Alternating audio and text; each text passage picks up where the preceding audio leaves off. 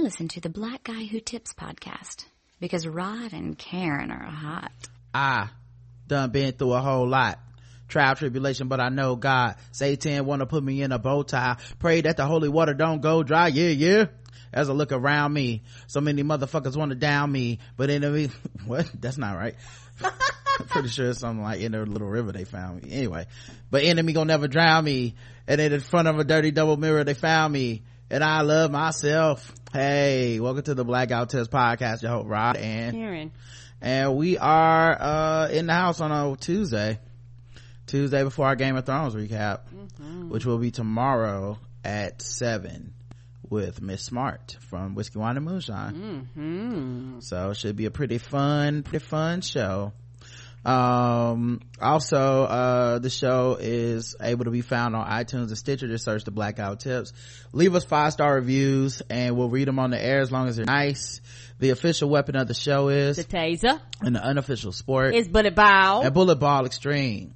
And today's podcast isn't brought to you by anybody, guys. Okay, all right, it's just a regular ass podcast. Hope you're ready to get into some podcasting.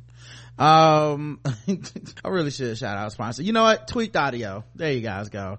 Tweaked Audio is the maker of some fine handcrafted earbuds. If you're listening to this, you're probably listening to this on some earbuds. Yes, you are. You know, you're probably, and they got all kinds. I mean, they got the kind that come with like the wireless joints. They got the kind that come with mics.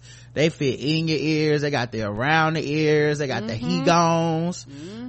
They got all kinds, the Hellers. They have, I feel like some black people must work there for the name of these, but I feel like you should go there, put in code TBGWT. Why? Because you get, and that's not, put in code TBGWT. Why should you do that? Because you get 33% off of your headphones plus free shipping on your order, and it comes with a lifetime warranty. Tweakedaudio.com. Make sure you hit them up. Get your mic and non-mic versions of all these different headsets and flourish. Okay, it's so worth it, y'all, because Lord knows I have tested that warranty. Roger can tell you it works. Yep, if you test something up, you just let them know and you send it back. You know, they'll send you a new pair. So yeah, it comes with that warranty. Make sure you read the warranty, but it's out there for you. Yeah, for because some of you listening to us right now, I bet you be fading in one ear and out the other. So go ahead and get you some new headphones. All right, let's get into the news. All kinds of news is happening. Let's see, what should we talk about first? I guess we can keep it sexy like we've been doing the last few shows. Okay. Usher's side chick accuser wants $40 million now. Woo! The cost of the brick went up. The cost of the brick went up. That's right. She wants $40 million because she tested positive for herpes now. And you know what? I understand. I understand too, because she's like, I might not have fucked you if I would have known this. And allegedly, the bridesmaid of his ex-wife Tamika Raymond is the woman that's accusing him. Oh.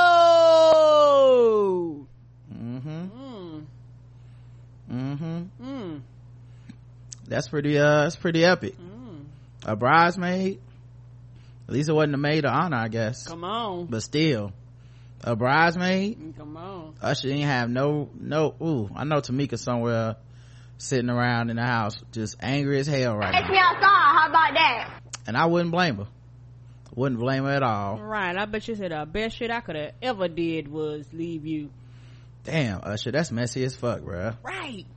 But yeah, apparently that's what at least she claims to. A woman sued him for $10 million. That woman claims she slept with Usher unprotected in April and he didn't disclose his diagnosis. Now, according to TMZ, the same woman allegedly received a positive herpes test result. She wants a whopping $20 million. The $20 million is for negligence, battery, and emotional distress. Oh, the title said 40, but it sounded like 20. So far, no comment from Usher nor his wife, Grace Miguel, who must be pissed off to hear about this. Woo, you know she is livid. And you know Grace know if he got herpes or not, so she know if it's true. Right, and she might be positive. I mean, you know, she might not have disclosed it. Right. The evil that is done in the dark will one day come to light. That's my old grandma, black woman, saying for the day. And you talk about me being country. What is done in the sheets will be done in the streets one day. That's what I say. Speaking of streets and the sheets, Rick Ross talked about, he got interviewed, and he was talking about on the Breakfast Club, the home of ignorance, where people go to do messy ass interviews or say shit that pisses everybody off. Right. Feel like that's the what should be underneath it. Anyway, he apparently said that the only thing he's missing in his rap war chest of rappers at his label is a female rapper, a femc. And he discussed, they asked him like, well, how, you know, would you get a rapper? And he said, a female rapper, he said she'll have to let him fuck a couple times. What? He said it's on the air. And then you wonder why some of the best female MCs like that are really smart and intelligent are like, you know what, I'm good, let me go get a job, let me go do something else, because I'm trying to fuck everybody to get it there. Yeah, I'm just saying.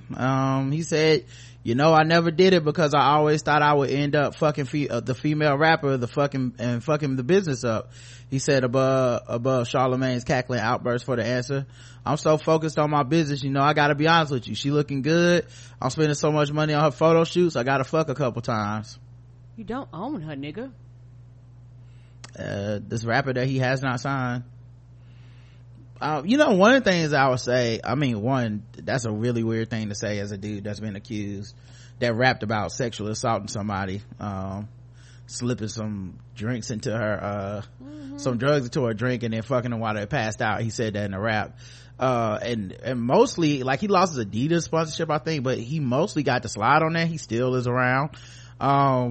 What I do find kind of interesting though is, a lot of the shit that deals with art, like music, and whether it's, and I'm not just saying hip hop, but we're talking about hip hop at the moment, but music, acting, things of this nature, people really have such a low standard of professionalism, right? Because technically you run a business, you own a bit, and then when this nigga gets sued, right, or when something happens, they're gonna all turn on this woman and be like, bitch, you ain't know what it was, da da da. But real talk, why would, if you worked at Hewlett Packard and we're doing an interview, you wouldn't be talking about, yeah, we might get a woman in our management team, I mean, she gotta let me fuck a couple times, I'm gonna be spending all this money on her training. People will be like, are you crazy, man? Like, you're fired for that.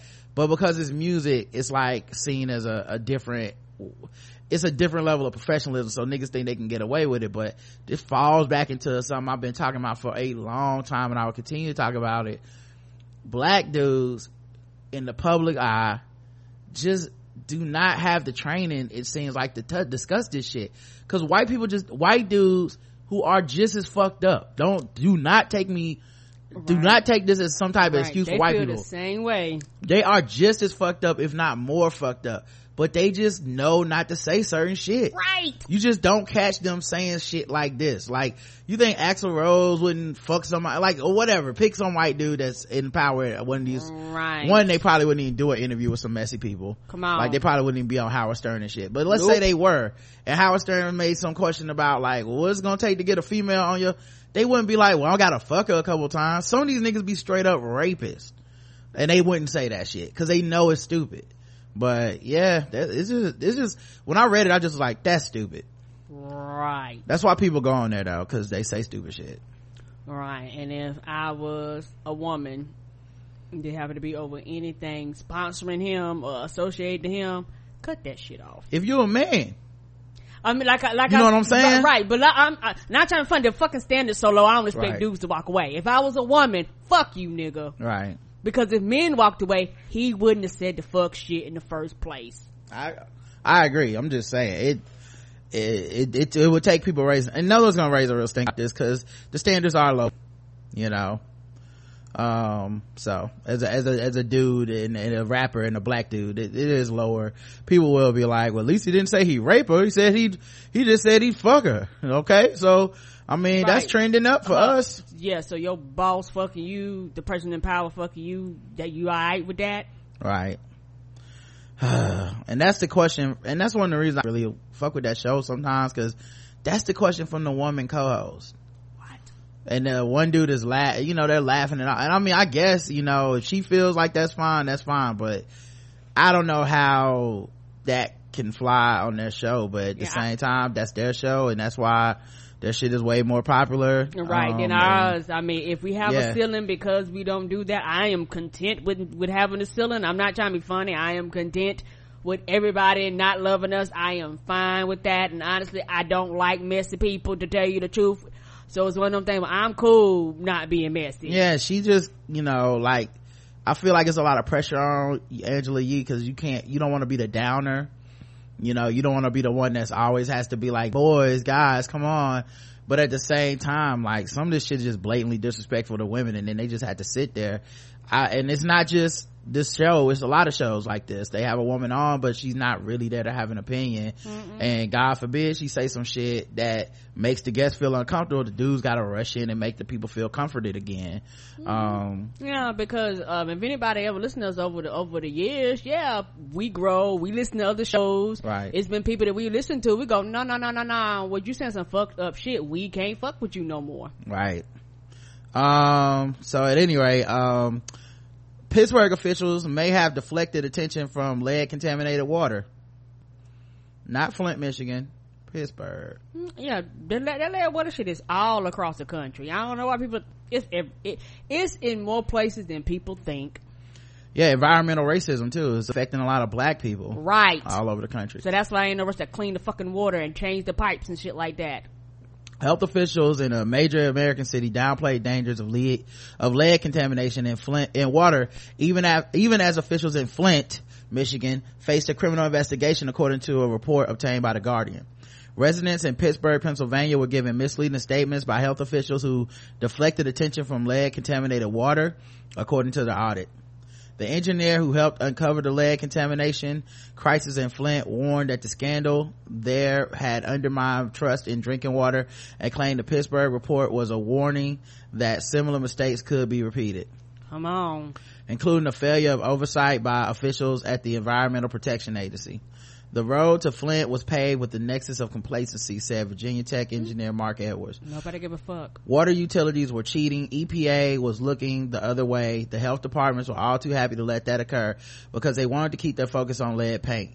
This is the one lead source that is government owned, government controlled, and directly affects a product intended for human consumption, said Edwards. Right. The shit needs to be dug up and the pipes need to be replaced. 5 officials in Flint were charged with involuntary manslaughter after investigation accused them of not doing enough to warn the public of the spread of Legionella bacteria, part of the water chemistry struggle that resulted in Flint's lead tainted water. In total, 17 officials in Flint face criminal charges. No one's gone to jail yet. No one had trial yet. They won't, not under this administration. They don't give a fuck. Pittsburgh discovered lead contamination in residents' water almost a year ago, after the water utility switched chemicals it used to control metal corrosion. The circumstances mirror those in Flint, though the city's water troubles have received significantly less national attention. I've been an elected official now for almost 12 years, and I've seen a lot, said Chelsea Wagner, author of the report and the controller of Allegheny County, where Pittsburgh is the seat. But I think this is the worst thing I've ever seen. Post-industrial Pittsburgh has remade itself as a tech hub. The city recently received attention for its willingness to experiment with companies such as Uber. However, elected officials have faced ongoing criticism after it was revealed that the water bought by residents from Pittsburgh Water and Sewer Authority had high levels of lead. Like in Flint, plumbing in many homes in Pittsburgh is connected to water mains with old lead lines. Those lines can transfer lead to drinking water, especially when water chemistry is altered. The Guardian has seen a draft copy of the controller's report. The health department refused to comment on the report before it was made public. However, in a written response to the report, the health department said the audit reaches faulty conclusions and is fraught with inaccuracies regarding the data presented. The health department called the report misleading and biased and potentially dangerous. Wagner's review of the county health department's actions came after she discovered her own children aged 5 and 8 have been drinking water with high lead levels. PWSA tested her drinking water and found lead levels of 27 parts per billion, almost twice the legal limits of 15 parts per billion. No level of lead is safe for human consumption. Right, and it's one of the things where if you go back and I don't know if I watched a documentary or you watched a documentary with me, and they was talking about lead paint and how years ago they didn't have no laws banning lead paint. So in the brown neighborhoods, they would have lead paint everywhere, and the paint would chip off the walls, and a lot of times the children would consume it and shit like that. And lead paint affects your behavior, it affects your mental capability as you grow and all that shit. So you had a bunch of black children who was consuming high levels of lead going into the school system, and it was like, well, your children are unruly. Well, no, they're just having side effects from the goddamn lead paint. Right. Oh man, that's terrible. Right, and the thing that frustrates me, like, this shit can be corrected if people cared. Right, but they won't care. Right. Yeah, maybe some people gotta go to jail, and but now you gotta go see who's sick, if anyone's dying, you know. Maybe you caught this early enough to do something about it, maybe you didn't, who knows. Right, and it's gonna be one of them things where them people going, you know, because Pittsburgh is basically going through a regentrification. So yeah, you let some of them white hipsters break out in a rash or fuck around and die, so them pipes get replaced.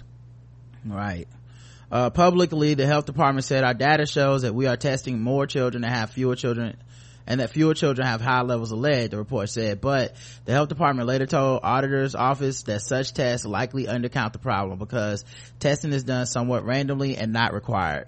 Further, children in Pittsburgh, the worst affected area, were actually being tested less frequently, even though more children countywide receive tests. No shit. And children living in areas served by the water utility appear to have a higher rate of lead exposure than those living in surrounding areas. Which is probably where they went to the surrounding, like, see folks, nothing to see here. No, bitch, you need to test the people that are being affected. The report also criticized specific cases. The health department argued that water has never been found to be the primary source of lead exposure for children with lead poisoning. But in one instance, high lead levels were found in the water and not followed up. Instead, the investigators blamed lead-tainted dust and took no further water samples. That's still a problem. What are we talking about here? Right. That's sad. That's fucked up. People gonna die. Right. Let's see what else happened.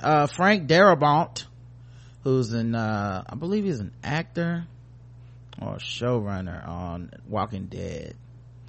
Yeah, he was a showrunner on Walking Dead. His abusive Walking Dead email sparked mixed reaction around Hollywood. You've turned me into a raging asshole, the one-time showrunner ran it in missives revealed in his AMC lawsuit, but industry reaction is not consistent across the board. You can hear his heart bleeding for his vision as a director. It won. Come on now. It won. A nigga complain about any fucking thing. You nigga ought to just be happy that somebody looked at your black ass. Were the explosive emails that the showrunner Frank Darabont sent to associates at the AMC's The Walking Dead just another example of Hollywood excess from a brilliant talent, or an unacceptable breach of standards for conduct? A brief and unscientific survey of showrunners and executives suggested the industry reaction is mixed. I wonder why it's so mixed. I wonder why they're not strongly against his unprofessionalism, Karen. Come on. That's just interesting, I guess. While no one defends his profanity-laced emails, some condemn them more strongly than others. Some are willing to cut Darabont slack because AMC has slashed the show's budget by 25% and imposed other difficult conditions despite the fact that he had delivered the biggest hit the network is ever likely to have. Most of these emails, released as AMC fights a $280 million lawsuit from Darabont and CAA, were written in the weeks before his July 2011 dismissal. Damn. This a 6-year run, like, it's, brother, the show been going for 6 more years. It's okay. Right. Given the sensitivity, several TV veterans are unwilling to offer opinions on the records, though Sons of Anarchy creator and Darabont defender Kurt Sutter tweeted, abuse is indefensible, but having penned my share of deadly missives at AMC_TV, TMZ and FD's mail with no context hurts all parties. Perhaps the most extreme reaction comes from a showrunner with major hit series in his credits. It literally pains me to take the side of the great corporate overlord here, he says in an email. I'm sure AMC did things wrong. This is their first time dealing with a massive hit. Undoubtedly, they were in over their heads and mistakes were made, but nothing they did on the managerial side could possibly warrant Darabont's behavior here. Unconscionable. Another showrunner believes Darabont 58 was desperately trying to protect the show, but he came off like a major dick, and though we showrunners have all been frustrated at a camera operator or director or writer, it's ultimately unseemly and unleader-like to talk that kind of shit, or at least committed to writing. Darabont seems to get more understanding from execs who can hear his heart bleeding through his words on the page and his vision as a director, says the studio head. When I read those emails, I wish half the showrunners I know were that deep in the dailies and meanings of scenes. Nope, if they'd have been brown or they'd have been a woman, y'all would have hollered about how fucking unprofessional they are, and this nigga will get another fucking job. Yeah, I wonder if he's working already. He's probably working already, right? On another project. Yeah, I mean, not trying to be funny, you're a showrunner, which means people have to deal with you, and nobody wants to deal with the fucking dick as a boss. You affect the atmosphere, you affect the actors, like, you affect a lot of shit just being a dick. Yeah. Yeah. I don't know, some people do feel like the show fell off though. True. So maybe y'all, maybe he was the reason. Maybe the show would be dope if they just let this dude be an asshole. You know what, I'm fine with it. I'm sorry, sometimes dicks don't need to win. I agree, because if less someone, you wouldn't have everybody just accepting their dickly behavior and going, well, he's just a man and wiping his dick and showing his balls, so we got to respect him. Ooh, penis, yes, penis, we'll bow down, because the penis walks in the room and tells you got to do this and do that, you run. But a vagina, oh no, shut those lips, woman. Fuck you, dude, fuck you. Penis. Yes, because that's all that matters is the penis. A white penis. Right, a white penis. Not any penis, a white penis. Because anybody else, we would have had think pieces. They'd have been on the front page of every comic book magazine. Y'all have been talking shit about them. Senator Kamala Harris is taking on the criminal justice reform head on. The freshman senator is attaching herself to bills that work to reform the nation's complicated criminal justice system.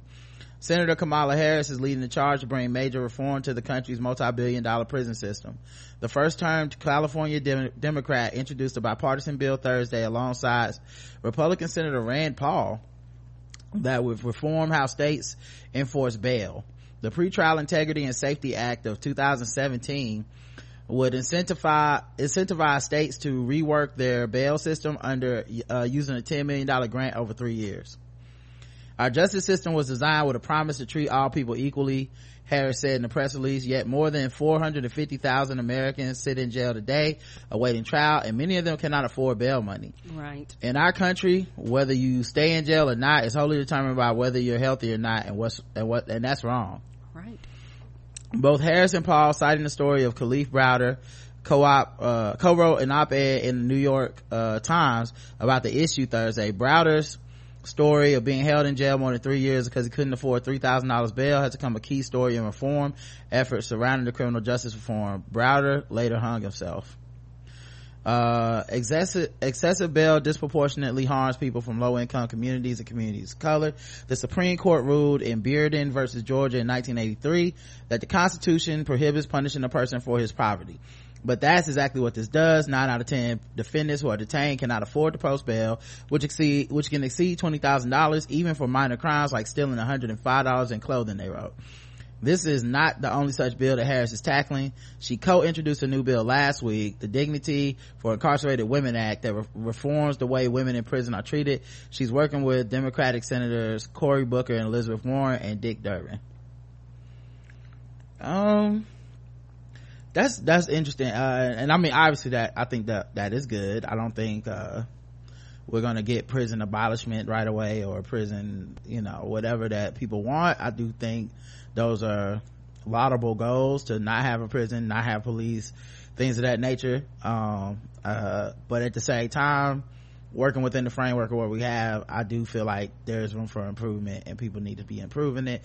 Unfortunately, under this admin, it just feels so hopeless, because I know we're not gonna deprivatize any level of prison. There won't be. Nope. I mean, the prison lobby is so huge, and yep, in the pockets of so many politicians, I know that nothing will actually be done. But I don't know, something I think sometimes we talk about these high level concepts and things that are really aggressive and really progressive, but they're also really not feasible at the moment.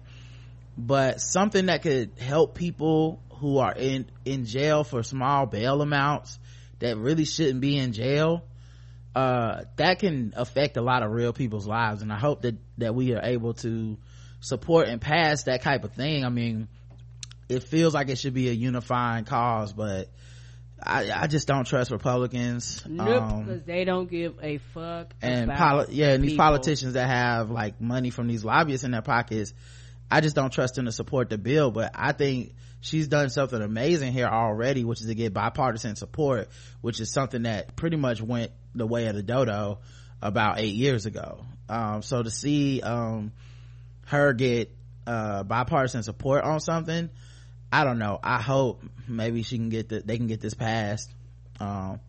Anyway, and also she might be gearing up to be for a presidential run in 2020, and this could be the beginning steps of stuff like that, because there's some people on the left that hit her really hard about some of her stances on, like, she's anti Backpage and prostitution, because she feels like it's a place for trafficking, sex and slave trafficking and shit.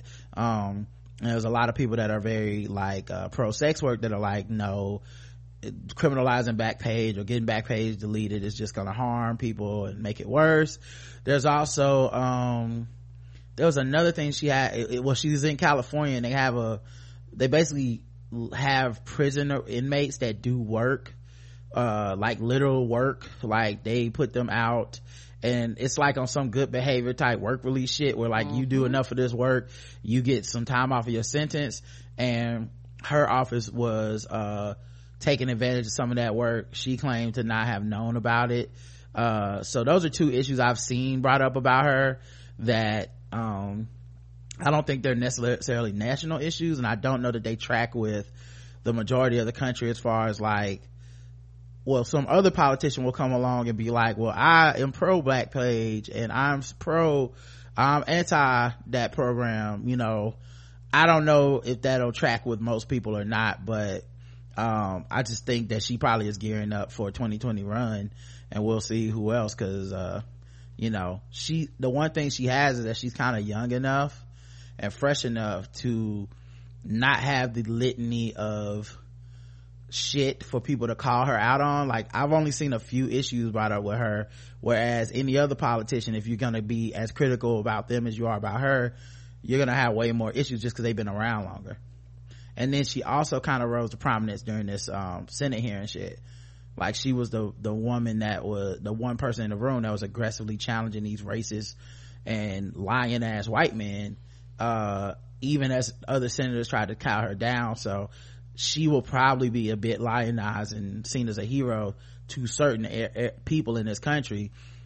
I think it would be smart to at least to put her foot in the water, put her toe in the water, because as I said, the Democratic Party is really run by black women. So until people take that into account, I feel like they're gonna always have a losing strategy.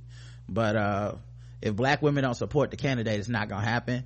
So in this case, black woman is definitely supporting, definitely a person that can be on the ticket, and I think a lot of black women would support her. True. All right, my bad, I thought you wanted to say something.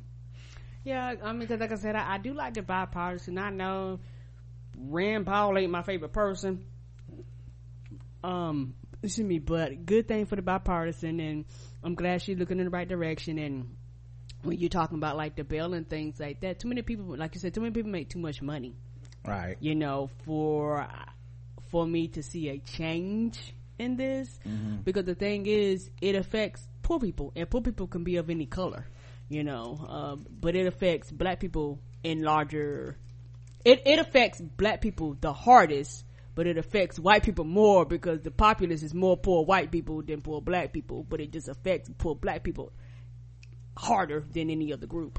Right. Yeah, it'll be interesting, like I said, because I feel like the way shit is lining up, of all the contenders, she seems to have the freshest name, but I feel a lot like we could see in 2017 now, so we could see in 2020, but basically 2019, we could actually see what, actually, you know what, 2018, we could see in 2018 when the Democratic nominees start, we could literally see what the Republicans had in 2016.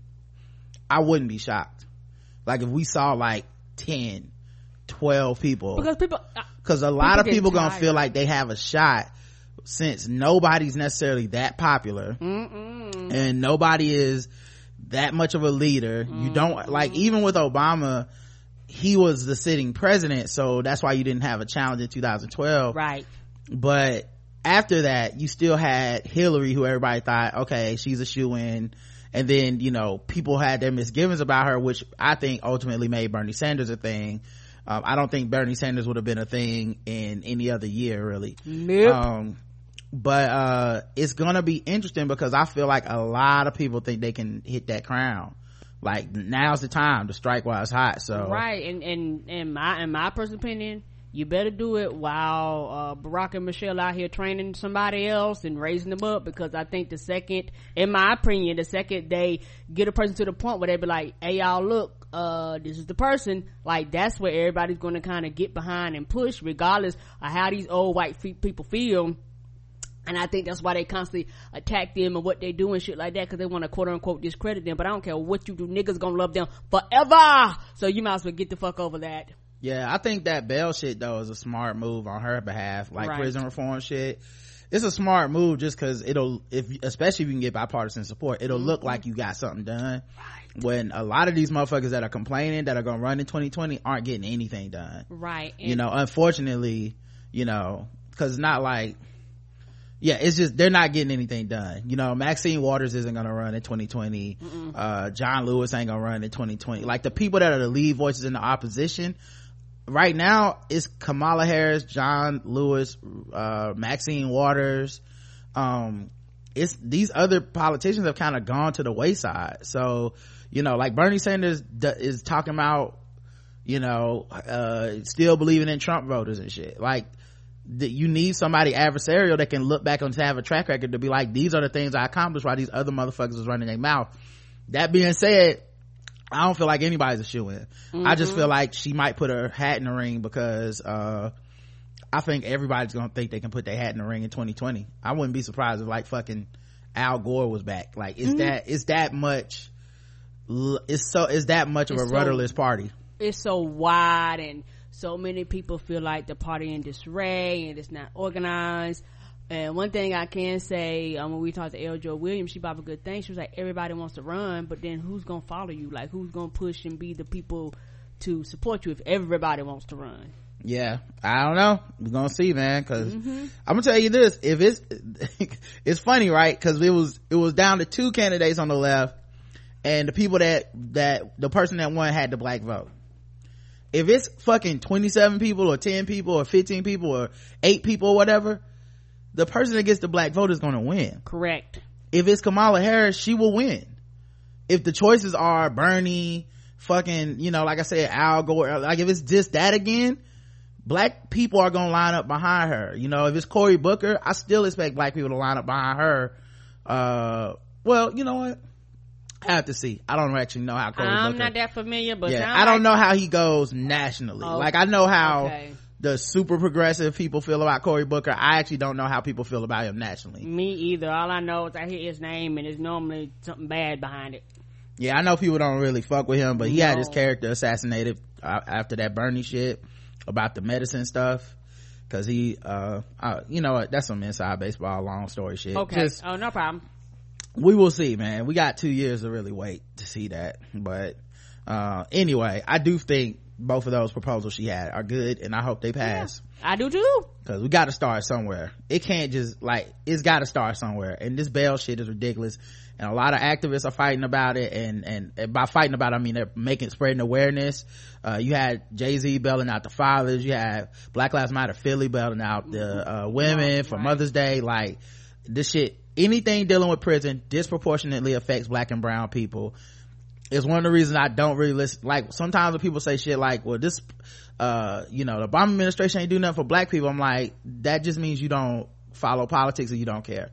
Because anything about sentence reform, jail reform, bail reform, drug law reform, all those things are directly affecting black people. You might as well be literally walking into the jail and getting the black people out yourself.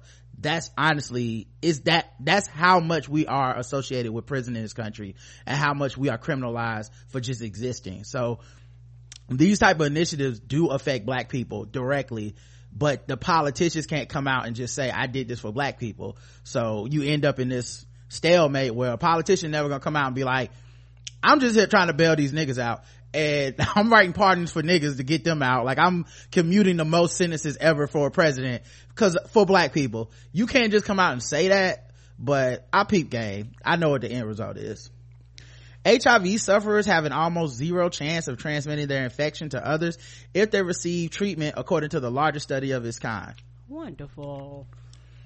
I remember when HIV in our lifetime was a death sentence. A complete Eazy-E. I'm not trying to be funny, like, out of everybody, he was like, well, for me, one of the first famous people that got AIDS. It was literally, he got AIDS on Friday, he was dead by Sunday. You was like, well, goddamn. I mean, it wasn't that quick, but the time frame was just so quickly. Yes.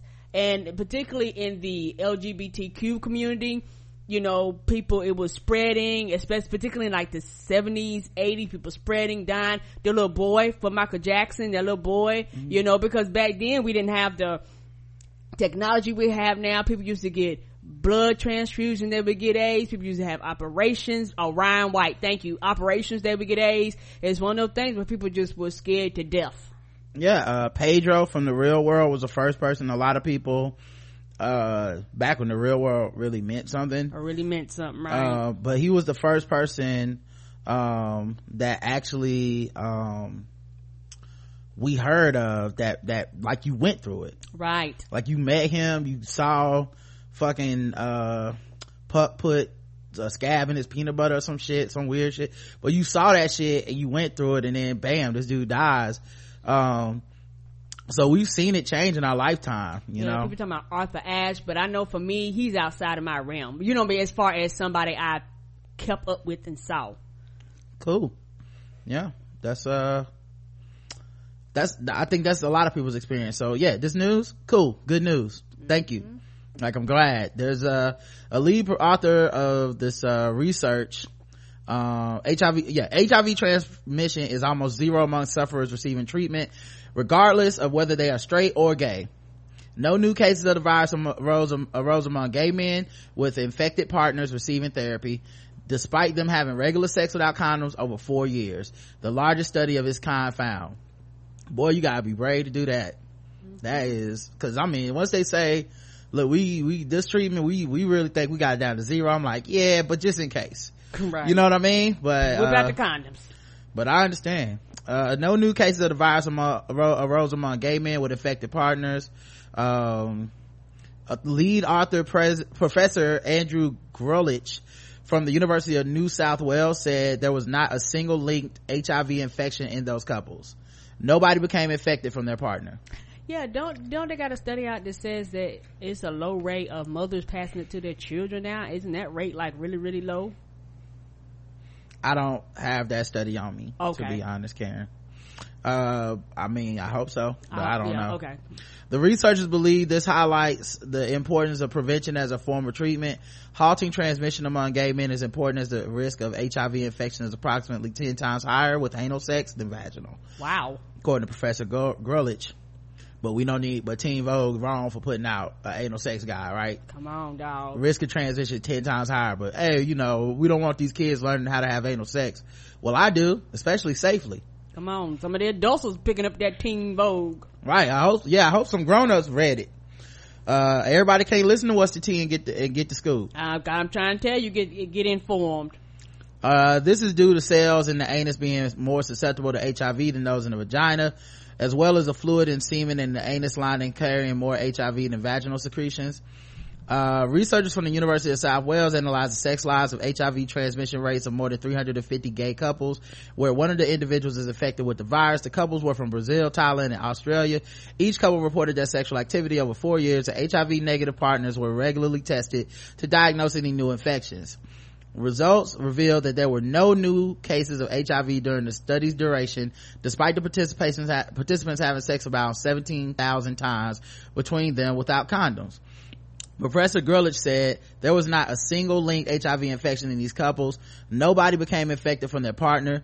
3 new cases of HIV did arise during the trial's duration. However, analysis revealed those infections came from people not involved in the study.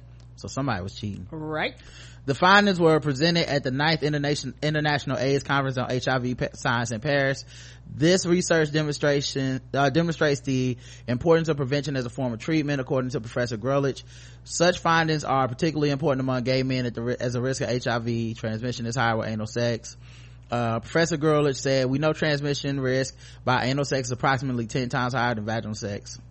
So yeah, good. Some good news, right? Yay! Right?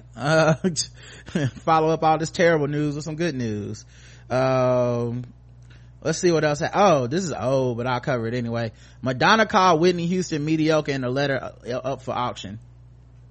Where are all these letters coming from? I saw someone was talking about a letter from Tupac from jail talking about he ain't fucking with Madonna because she white, and everybody was like, duh. Oh boy. But then this letter came out and everybody was like, the fuck Madonna was on. See, this is why Tupac dropped you.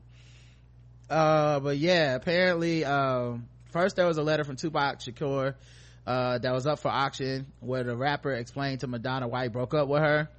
And now there's another letter heading to auction, said by auctioneers that have been written by Madonna, which refers to one of the greatest singers of our time as mediocre.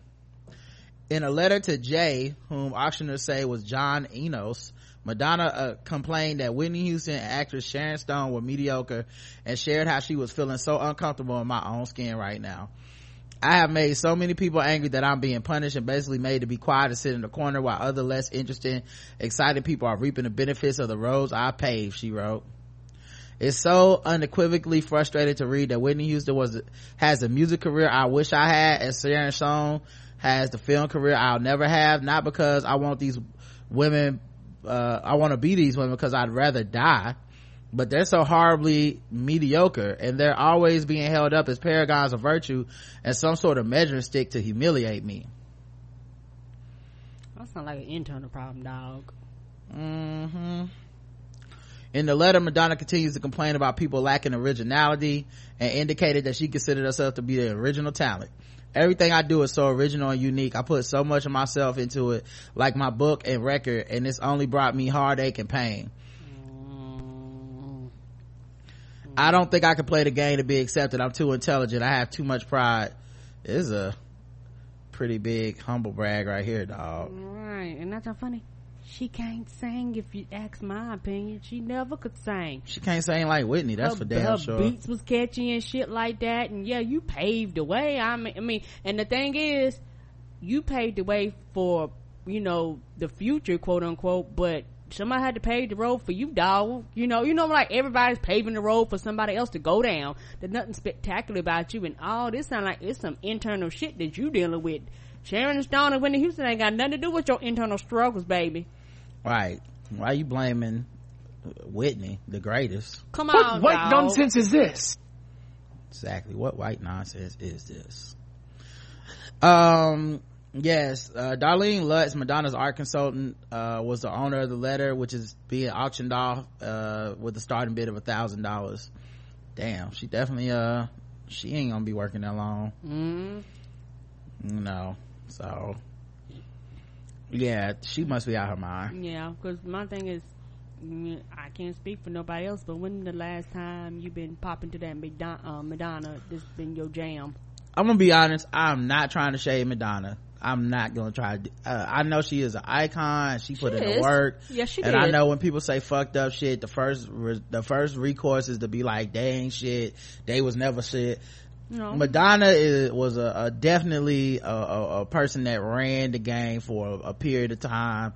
She definitely paved the way for a lot of people. Yeah, she was a visionary. Yes, she definitely had some really good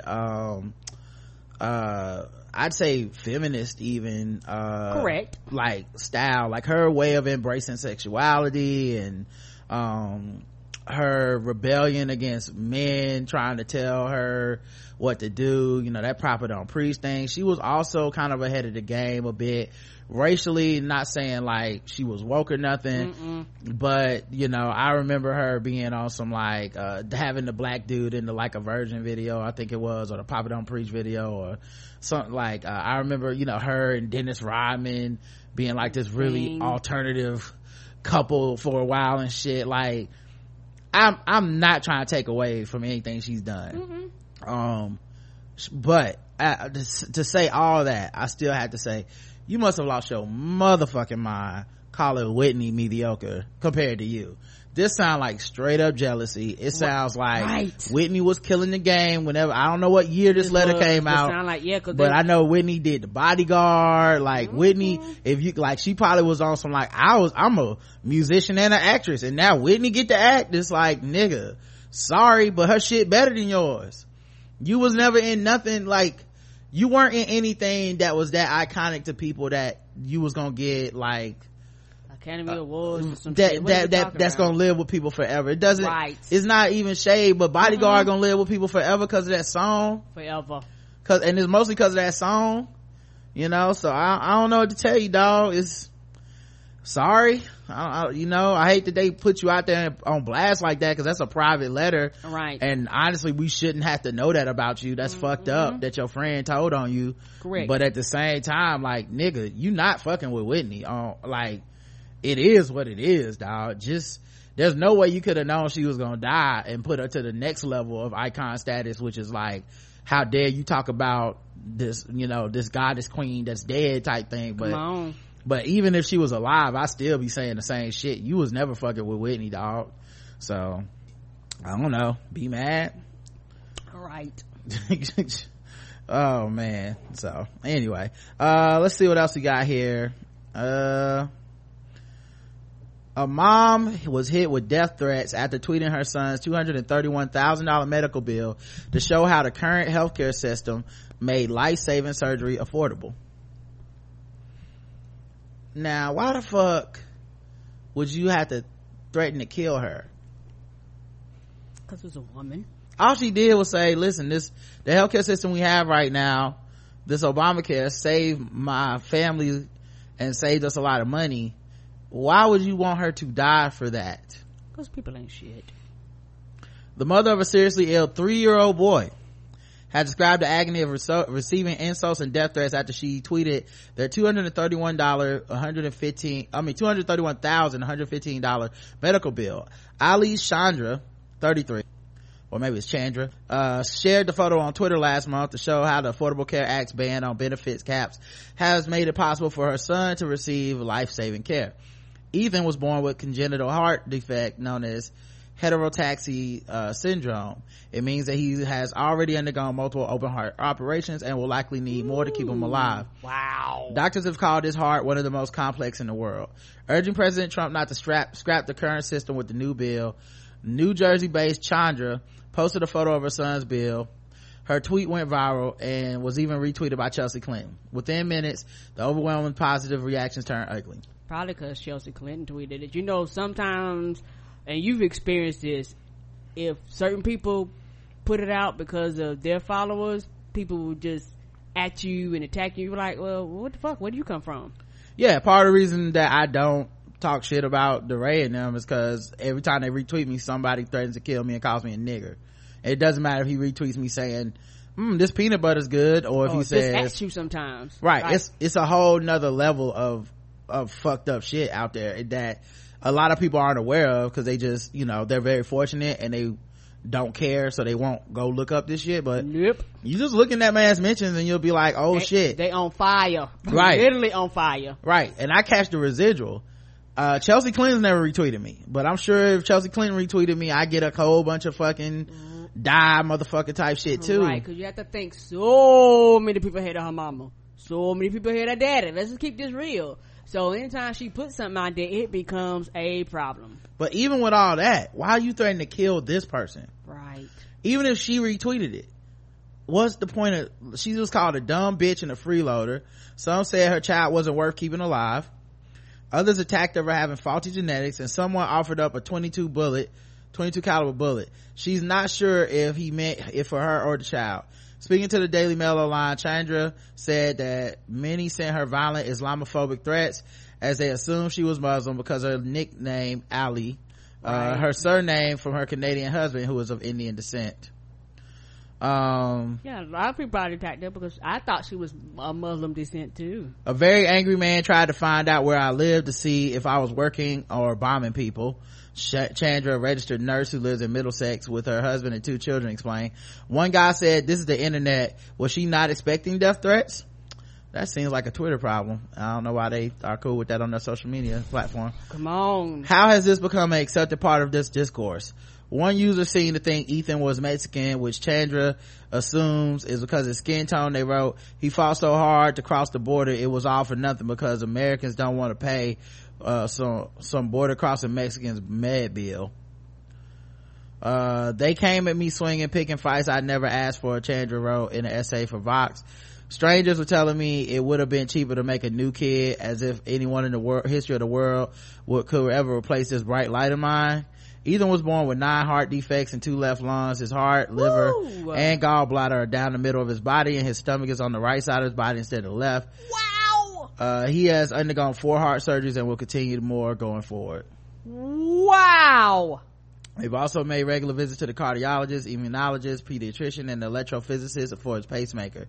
He often has to visit ER for sepsis workups if his temperature rises above 100.4 degrees Fahrenheit. The bill specifically covered 10 hours in the operation room, 1 week in the cardiac intensive care unit, and 1 week in cardiac ward to be monitored.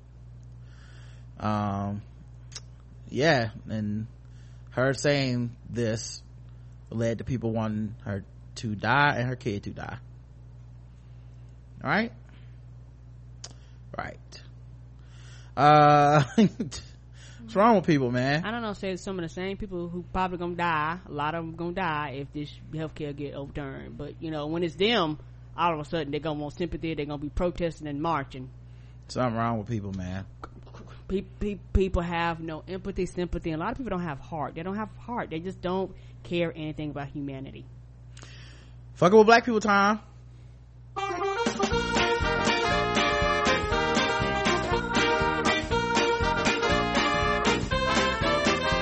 We're just fucking with those black people. We're just fucking with those blacks. We're just fucking with black people. That's right, guys. It's time to play the game that we all hate to play. It's fucking with black people. A game that goes all around the globe and finds different articles that make us feel fucked with as black people. We assign point scores from 0 to 100, intervals of 25. Today's contestants, everybody. This feels like we've been on the Hollywood shit for a while now, the last few weeks. But we back with another one. Detroit director Catherine Bigelow addresses concerns over a white woman telling a black story.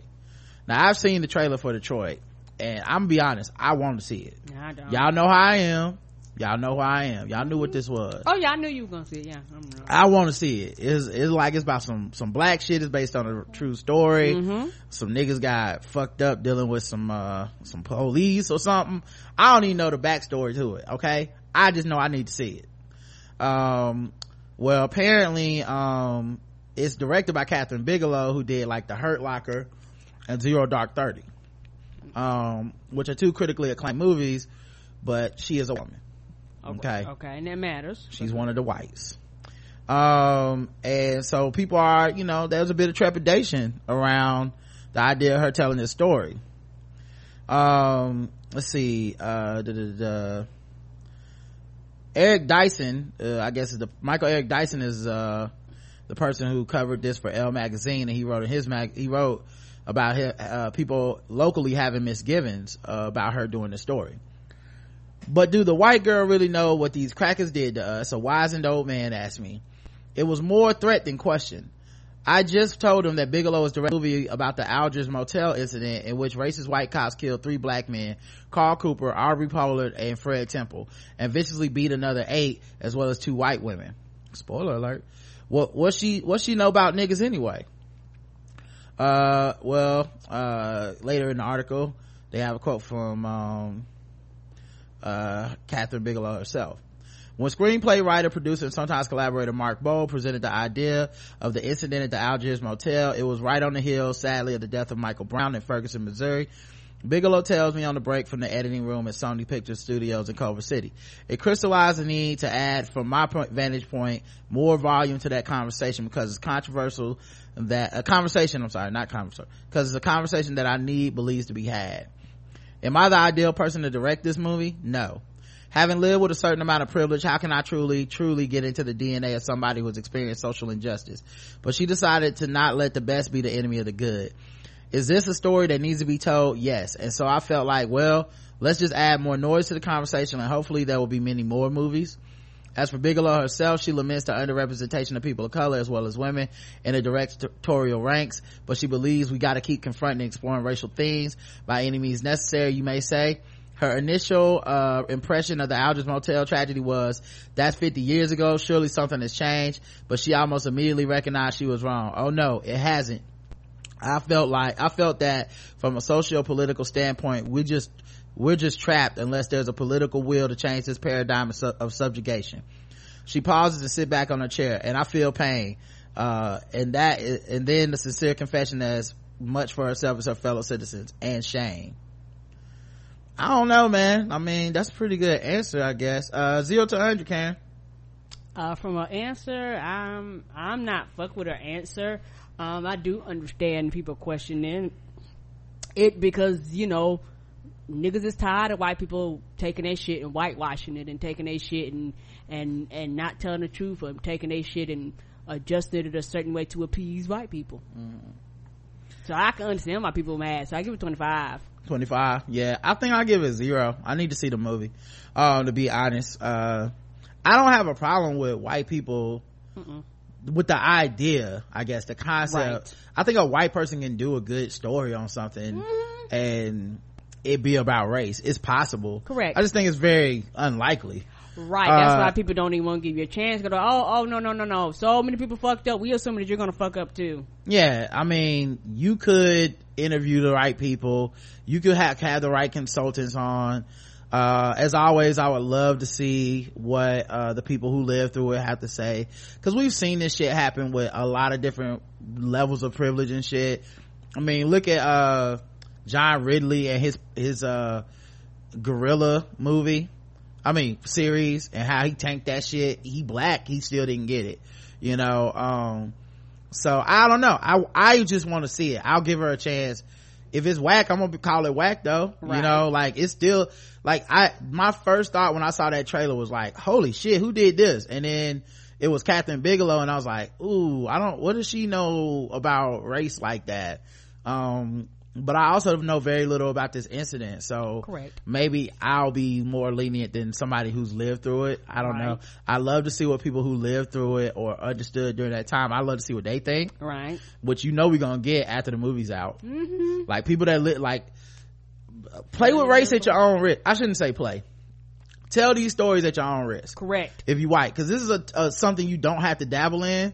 But if you choose to and you want to do it honor and dignity and all that shit, you got to live up to the scrutiny and the expectation that people of color or any brown or marginalized group, when you step into their realm and you're not of their realm, you're gonna have to deal with the criticism, be it good, bad, or indifferent. It will come your way. At any rate, it piqued my interest. I need to know more about shit like this. I never heard of this. I don't know if other people know about this. And I just, maybe you in raised the last in that one area. I had never heard of this incident. I, in addition to like reading about it on Wiki or some shit, I'm sure, or maybe there's a documentary, I also will watch this movie. I recently watched that documentary on the MOVE bombing in Philadelphia.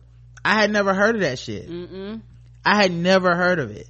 So these are the kind of things where I think a lot of black people, because we are still living through all this bullshit and we tired of all the pain, we kind of run away from it, which is a perfectly reasonable, valid fucking response to have. This is not me shitting on black people. I never would. You don't have to watch this shit if you don't want to, and nobody should make you feel ashamed for not wanting to live through shit that's gonna traumatize you or trigger you or whatever. Right. That being said, I don't mind going through those emotions for worthwhile art and entertainment and information. So I will watch it to see what it comes out like, cause literally I hadn't heard of it. And I want to know.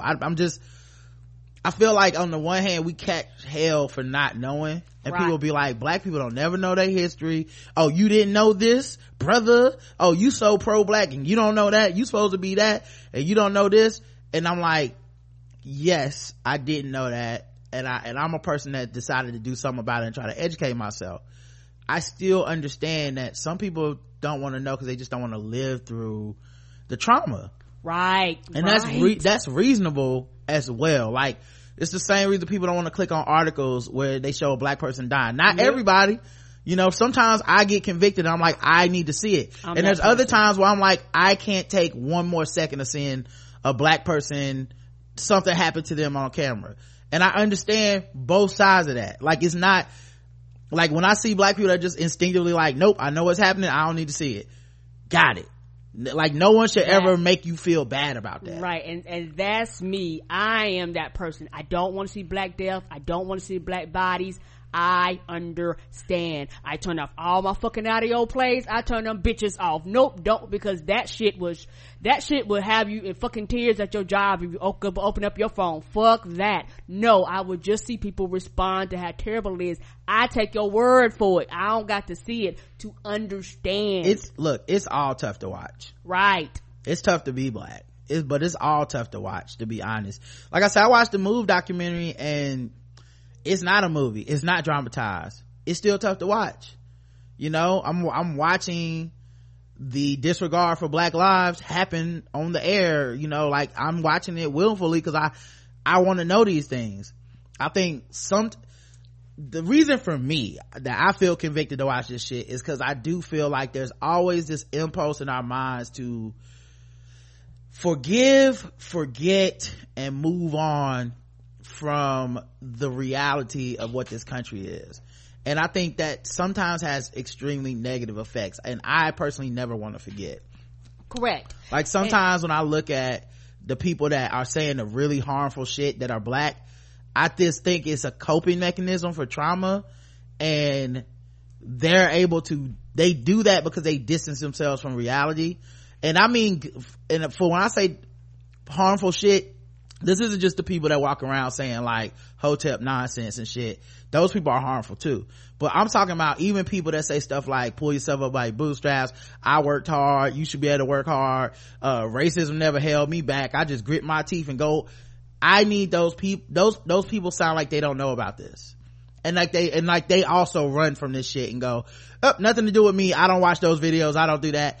And they just kind of lose their way. And I'm definitely afraid, probably irrationally so, of being that kind of person, because I don't ever want to feel like you can just overcome racism, or it hasn't affected people unfairly in this country to the point of death and incarceration and all this other shit while I'm sitting up here being able to live good, right. And it's also one of those things for me, just like a timid what his name, but we went to the African American Center and seen the casket Oh Emmett Till, sorry, mother was saying that, and a lot of niggas thought up this at North. You know, folks get up north 2-3 generations, they was like, oh, that's some shit them down south them niggas got to deal with, until it knocks at your door. And a lot of people only care about them and theirs, and as long as they quote unquote feel like racism does not directly affect them, they're all right. You know, a lot of times people ignore, but I am the type of person, a lot of the stuff I dip in and out. I kind of pick and choose what I watch. And I know for me, I'm the type of person, and a lot of it has to do with my age. I'm to the point where I'm like, nigga, I will never forget, like, but I know for some people that's their way of coping. It's just pushing it away, acting like it don't exist, acting like everything's great, acting like everything's okay, until something happens, and then all of a sudden you're shocked, you're surprised, you don't know how to handle it, your children don't know how to handle it, and it's sad, but it's not a right way to handle it, because there's no fucking, niggas don't get a manual when they're born to tell them how to deal with white folks thinking they're less than. There's no manual, there's no book, there's no program, there's no class. A lot of it is just taught generational, because people said, hey, I lived to my 60s or 70s or whatever, and these are the techniques that I use. As you get older, you have to learn your own techniques to deal with and get around these things, because I guess my thing is, it's a two-way street to that, because I understand what you're saying, but for some people they go too far on what you're saying. They go to the point where it's almost devastating, you know, in my mind, where you have to have a balance. You can't be heartache, pain, sorrow all the time. You have to take mental breaks. You have to step away. You have to go to your happy place. You got to do other shit. You can't be there all the time. And the thing about people being there all the time, not all, but some of them turn around and look at everybody else like something wrong with you for not watching certain things as me. Because I know for me personally, I'm turned off. Like, I've never watched 12 Years a Slave. The biggest reason why I didn't watch 12 Years a Slave, because niggas like, it's the saddest shit ever. I'm good. I know how I function. I'm good. But like I say, everybody responds differently. I guess I'm in the middle. Like I said, I dip and dab. I don't have to visually see things to understand the hurt, to understand the pain. Like, I know that is there, and I believe you. I'm not the type of person when niggas say shit going, I don't believe you. I believe you. Mm-hmm. I feel you. I just need to know. I can't speak for anybody else, but I feel robbed. I feel like our history has been robbed of us. I don't mean like our past in Africa and shit. Mm-mm. I'm talking about stories from the 80s, 70s, 60s. People, like, I feel like everything got swept up under the Martin Luther King, Malcolm X, in most people's school, that's all you learn about civil rights, and then it's on to the next chapter. And I feel like I'm still learning shit, and I'm 38, and I'm not a person that's run from this my whole life, so I'm still learning shit.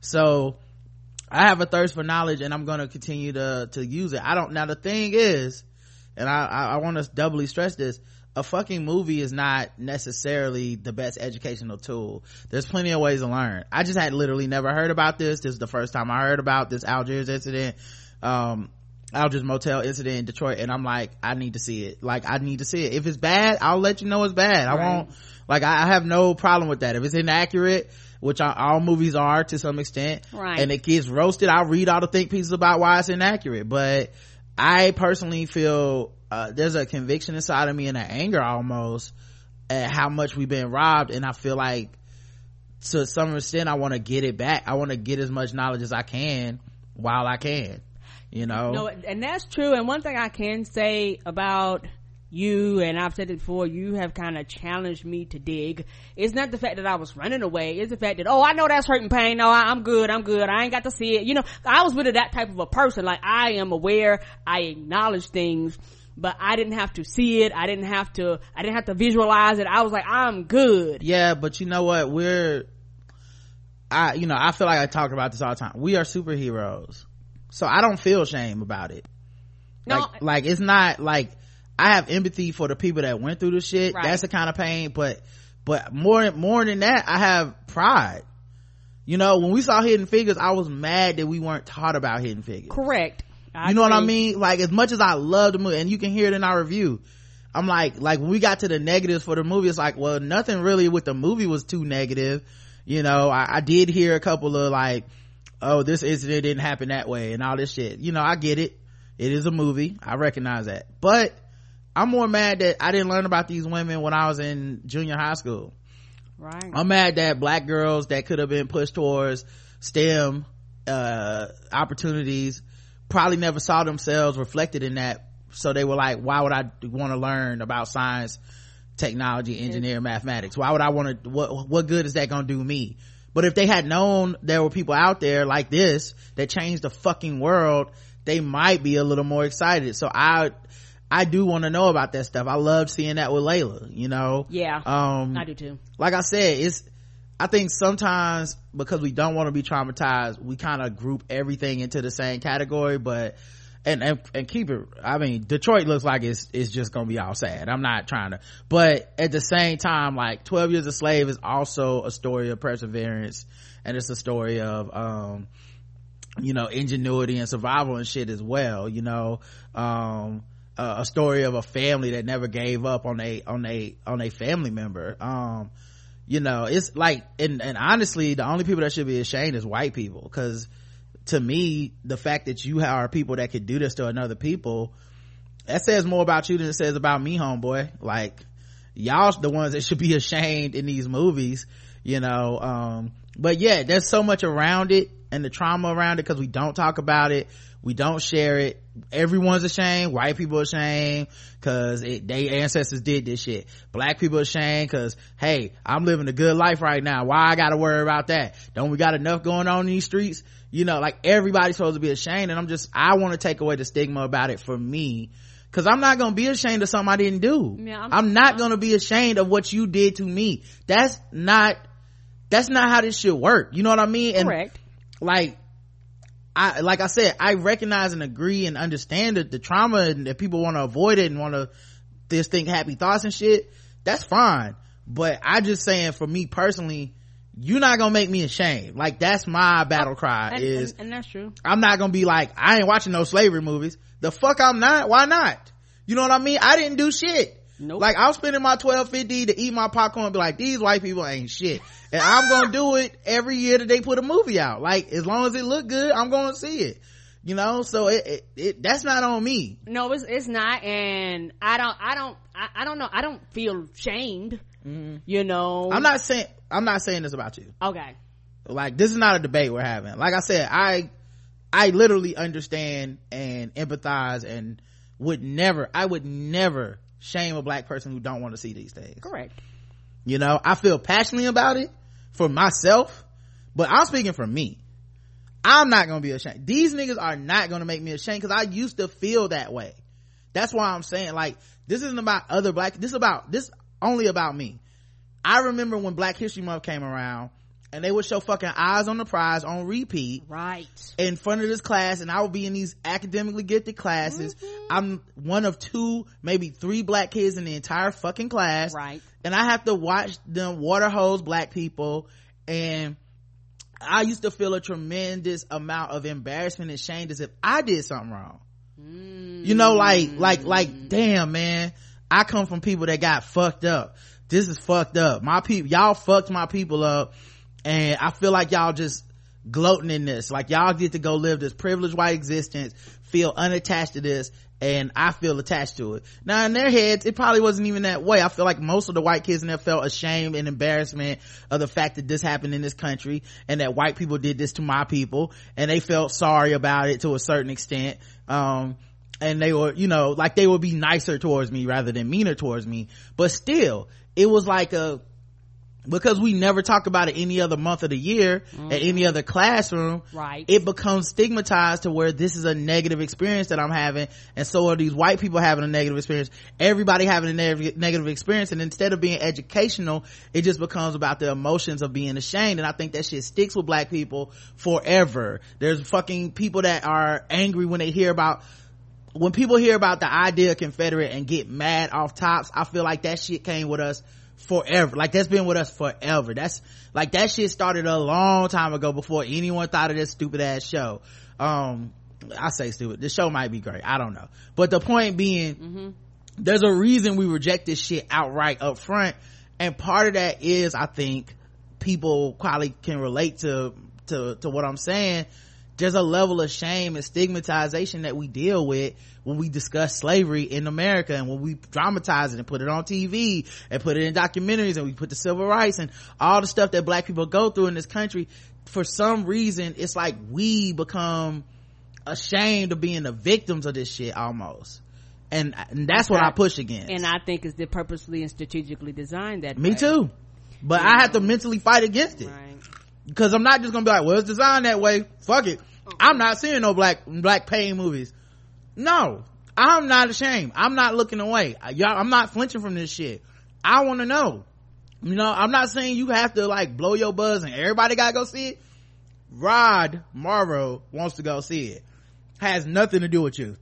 So yeah, I will be going to see Detroit, but that's because that's how I feel. Like I never want to feel that way again. That's true. And I think for me, and I know this might sound crazy, and the older I get, the more I've loved myself, but I'm gonna tell you right now, the pride that I have in my race and my color and my people, I think within the past 5 years it's changed. Right. And I'm gonna keep it real, a lot of it has changed because of the internet. A lot of it has changed with being around black activists, black feminists. A lot of it has changed from looking at people that look like me and seeing the things that they have to deal with. I didn't put it like this, I didn't realize the sacrifice. Put it like this, I saw Martin Luther King, you talking about Martin Luther King and the people in the marches, you see that shit, but it wasn't, like I said, until the last 5 to 7 years that I realized the shit that they went through. Like I don't think it hit my heart to the point that I respect what they do now even the more, because I completely understand the sacrifice and what they had to deal with, because I have these close relationships with people, and I see the scrutiny that they get, and I see the racism that they deal with, and I see the things that they deal with. Like, I'm to the point where I am, in my own unique way, everybody's not going to be an activist, but in their own unique way they can fight against the system. And I feel like me wearing my shirts, me coming out and saying I'm a feminist, me actually, it's something as simple as me wearing my hair natural. Those are my ways in my little world to fight against a system that's strategically designed to oppress me and make me feel like my history is not valid. Yeah, nah, your love is revolutionary, your joy is revolutionary, caring for yourself is revolutionary. Like, all this shit is revolutionary. It's, like when I read the book about the black women under slavery dealing with white women that were the mistresses of the house, black women loving themselves is revolutionary. Like, everything's designed to keep that from happening. Black women taking pride in themselves, black women dressing nice. As much as people talk about materialism and y'all niggas are buy some Jordans, that shit is actually still revolutionary, because none of this shit was designed for you to ever wear a nice pair of anything. None of this shit was ever supposed to grace your back, grace your feet. I know it's capitalism and all that shit, but that's true. I hear you, but the system was designed for you not to even participate in that. So a lot of shit is revolutionary just by the very nature of its existence. Being educated is revolutionary. Starting your own business is revolutionary. Right. Some of this shit was just not for you, and I think black joy is revolutionary. So that's why I said, you will never catch me knocking black people who are like, I don't want to go through this. Like, I don't knock black people that want to look. Like, I see people do that shit where they're like, oh, so y'all won't watch the video of Philando Castile get killed, but y'all will watch a world star hip hop video of two people fighting on a bus. And I'm like, I really don't like watching either one of those, but to be honest, I understand somebody that says I'd rather watch a fight on the bus than watch a nigga get killed by the cops. I actually can relate. Yeah. And I think we need to stop judging that. Right. Because they human too. And if they don't want to deal with that shit and be crying at they work, in their office or in their car or wherever, maybe they just don't want to cry. Maybe it's just not time, Like, I still, I remember I cried when, I was at home and the closing arguments in the Trayvon Martin case, like his, attorney, made these arguments that really humanized Trayvon Martin, and I remember crying even though I knew he was gonna lose, because I said that's the best argument you can make for the humanity of a black kid in America. That's it. Like, they're still not gonna convict this man, and I knew they wouldn't the whole time. From the second we talked about it on the show, what I say, they will not convict this man. But thank God for Al Sharpton, thank God for the people that went down there and stirred up a fuss that got this shit to go, did national attention, so we could at least get a trial, because they weren't gonna even put this motherfucker on trial. You know, his parents didn't know where he was for a few days. Like, that's the kind of shit that you know, is still going on, and I understand why people don't want to watch that. You know, it's not like I watched the whole trial. I wasn't gonna watch it. I just happened to flip to the closing arguments and was like, I'm glad I saw that, but at the same time it made me cry, it made me sad. It's not like this shit is fluffy ponies and dragons and shit. This shit is serious, right? You know, so yeah, I completely relate, and I understand why people be like, I'm good, I don't need to see that shit, and I'm happy. But like I said, I'm gonna go see Detroit. You know, I want to see Confederate, I want to see all this shit, man. I want to see it. You know, like, for me personally, these are the things I like to know. You know, especially when people try to challenge us historically, and maybe that's part of the reason, is because I get in these conversations sometimes where people try to act like shit was better back then, or shit was worse now, or shit is different now, or all that shit. And I like to be like, well, did you hear about this? You know, and sometimes I feel bad. Like I said, I feel angry sometimes when I hear about something I didn't know about. When I hear about Black Wall Street and I'm fucking 35, I get mad. Right, dog. I'm like, how did I not know that already? Why isn't this in a book that is taught in every school in America? Right, they act like that shit. I've never heard about that till I became right. an adult. So if I go watch that documentary, or if there's a TV series based on it, you goddamn right I'm gonna watch it. What, I'm wrong? No, I'm gonna watch it. You know, it's not morbid or anything. I just want to know. You know, I feel angry, I feel robbed, I feel cheated, I feel like we need, the biggest thing they can take from us is our knowledge, and then that shit is the stuff that enables you to be stupid, like some of these celebrities that get interviewed and say stupid shit, and we like, how did that nigga get so stupid? Because they not educated and they don't care about the history, so they just feel like, I'm doing good right now, so why the fuck would I care about this racism shit? Why y'all gotta always be marching in the street? Right, like they doing it just for your health. Right, it's that kind of shit. Like when you hear somebody say some stupid shit in the interview and they black, that's what I be thinking. Is like I be wanting to ask them, so what about the MOVE bombing? What about Black Wall Street? You know, what about the church bombing? What about, you know, like what, like where are you at on this shit? Because I feel like for the vast majority of them, they're gonna be like, man, I don't know nothing about that. Why you bringing that shit up? They ain't got nothing to do with me. You know, so that's what I think about. But anyway, as I said, with her interview answers, I don't feel fucked with, to be honest. We will see. Like yeah. If them movie trash, people will let you know immediately. Yeah, I am a young black rich. If that don't let you know that America understand black matter these days, I don't know what it is. Don't come at me with that dumb man. My life matter, especially to my. Yep. So anyway, but yeah, I watched the one about the MOVE bombing on PBS. They put it on, it's on Amazon. I had to pay for it, but I watched that last week, man. Glad I watched it. You know, it was wild as fuck. I talked about it with Justin on the pregame, but glad, I'd rather know than not know. Correct. Motherfuckers bombed a building. That's the wildest shit you ever gonna see in a fucking city, in a city. Not like the Branch Davidians out somewhere in Waco. These motherfuckers bombed a building in the city straight up. Yeah, send a warning and say, niggas, y'all better leave. And that right there draws a direct parallel to how they got rid of that dude with the robot bomb. Come on now. To me, like, that's the kind, I'm glad I know about it, because now I can make that comparison and be like, has shit really changed that much? I don't know. It has not. I don't think a lot of people fail to realize history repeats itself. So I don't know what I should know, and if I don't know, I'm trying to do a better job at challenging myself to learn. But yeah, it's the same, because y'all niggas put a robot in there to blow that nigga up. Yeah, like I said, glad I know. An 18-year-old South Burlington High School student is facing, he's a graduate. He's facing a felony unlawful mischief charge for allegedly spray painting racist graffiti on the athletic field in South Burlington High School on June 6th. Tyler Austin, who graduated in June, was cited Friday to appear on the charge in the Vermont Superior Court on August 26th. He was released after being cited and remains free until the arraignment. South Burlington Police Chief Trevor Whipple issued a statement Friday saying the pending charges came after a lengthy investigation involving numerous interviews, evidence collection, and forensic analysis. He did not say what led to Austin.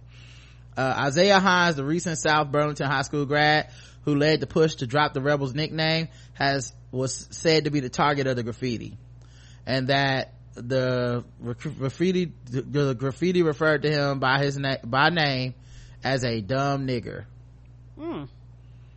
So Isaiah Hines is a dumb nigger, I guess, was the graffiti, because he didn't want them to be named the Rebels anymore, because guess what the Rebels are?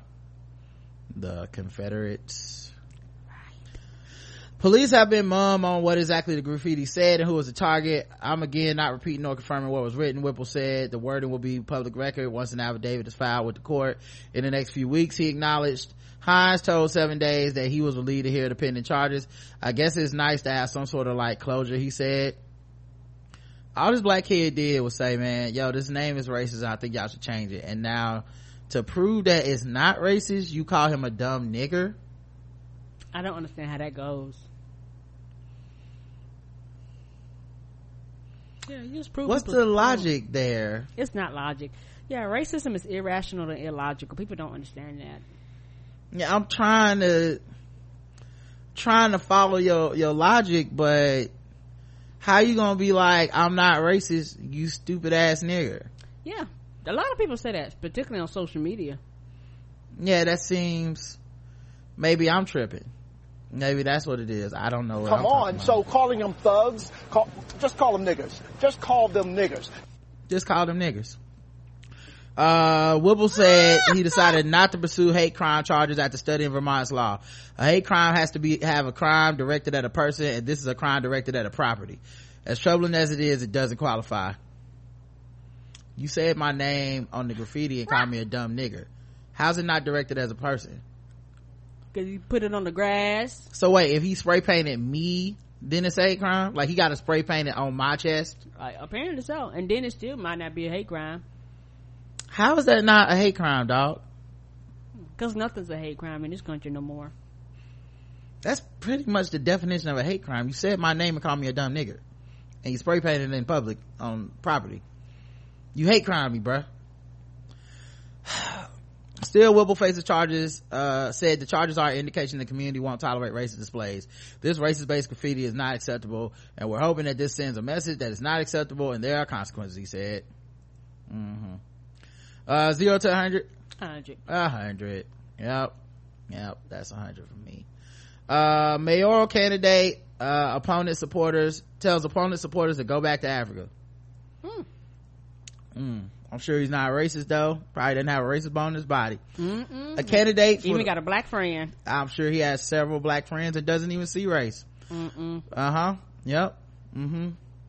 Come on, so calling them thugs, just call them niggers. Just call them niggers. Yep, Paul Kangemi, 60, a Republican, long shot in the race for mayor of St. Petersburg, Florida, seized the headlines when he launched in a tirade that mentioned former President Barack Obama and brought up Florida to Africa flight plans to the advocates of his rival Jesse Neville, who is white. What? This is white on white crime. Oh my god, what is happening? What's the logic to this? I don't know. Listen, you white people supporting this white man, go back to Africa. But I've never been. Not even from there. In fact, my people were from Europe. I'm South African. I don't know. Mr. Neville, you and your people, you talk about reparations. Oh wait, can I play this? All right, I know we're almost at the break. It's 45 seconds. Maybe I'll play it when we get back if it won't start right away, and it won't. All right, I'll play it when we get back. Give me 1 second, everybody. I'm gonna switch over sessions now so we don't get cut off. But that is some bullshit. Why don't you and your supporters go back to Africa, buddy? They love saying go back to Africa. None of us been to Africa, motherfucker. Y'all took us from there, and I ain't never been. This my home. I got more roots here than y'all do now. Like, y'all go back to Ireland or wherever the fuck you from. You probably know some people from there. You got great grandpas and shit. I don't know nobody from Africa. Right, everybody came on a boat. Unless you Native American, you came on a boat, dog. Right. Fuck you talking about? Go back to Africa. Bitch, you go back to Africa and look for some more slaves. That's y'all fault. Y'all got us. Right. Y'all didn't keep the receipt. Talking about go back to Africa. Shit. Better pull out a 90-day receipt, motherfucker. The warranty is expired on us. You can't send us back. This ain't Walmart. No return. Yeah, they gonna go at that. I bought these niggers 457 years ago. I'm just wondering, do you guys accept returns or maybe even exchanges on some new niggers? I take some new niggers if you got them. You got a newer model. Yeah. I mean, I just want to send them back to Africa, and y'all keep the money. I mean, I'm gonna keep the money that I made off of them, but all right, yeah, let me see if I can put this nigga on screen so y'all can see the rent. What's the going exchange rate? Right. Do y'all have I will pay the unboxing the reboxing fees on these niggas. Can y'all just sell some open boxing niggers? Because I just want them to go back to Africa. I don't care how they get back here, but look, we bought these niggas straight cash, and I don't have the paper receipt, but I do have the receipt that we had in America when we sold them, so maybe we can work something out. Is it showing? All right, here he is. Mr. Neville, you and your people, you talk about reparations. The reparations that you talk about, Mr. Neville, your people already got your reparations. Your reparations came in the form of a man named Barack Obama.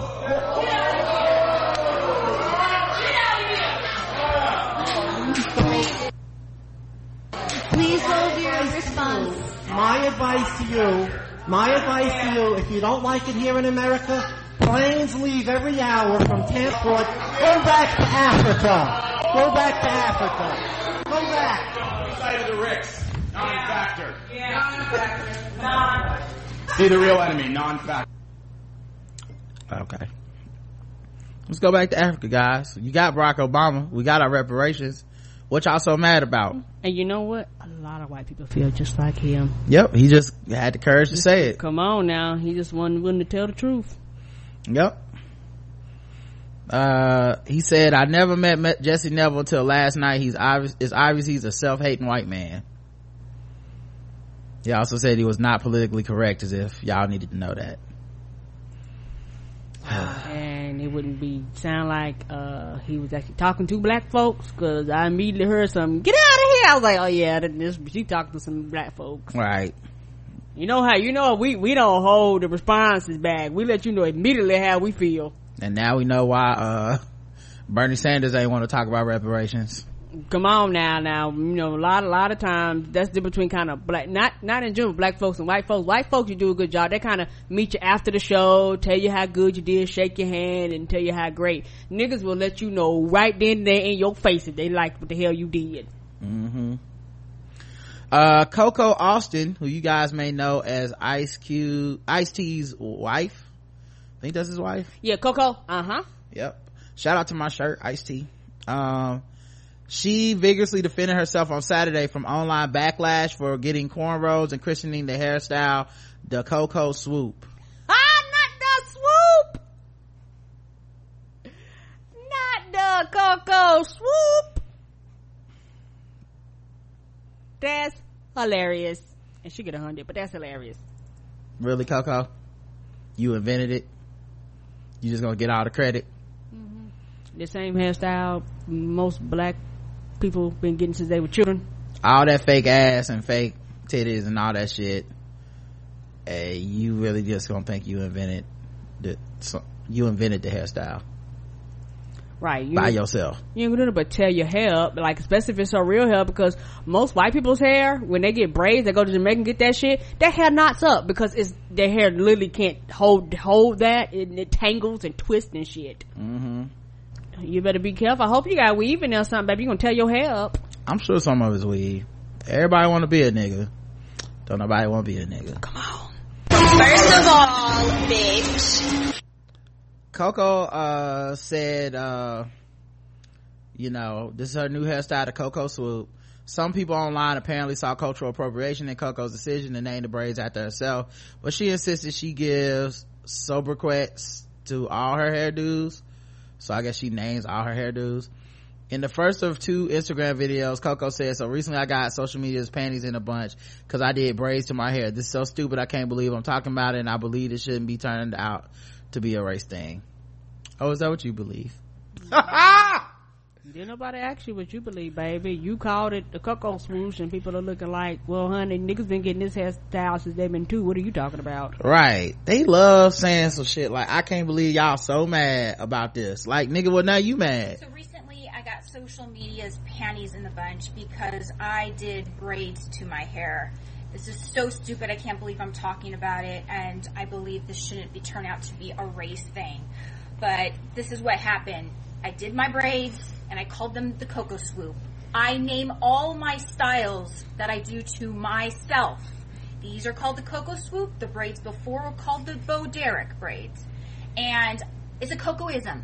I've always done it.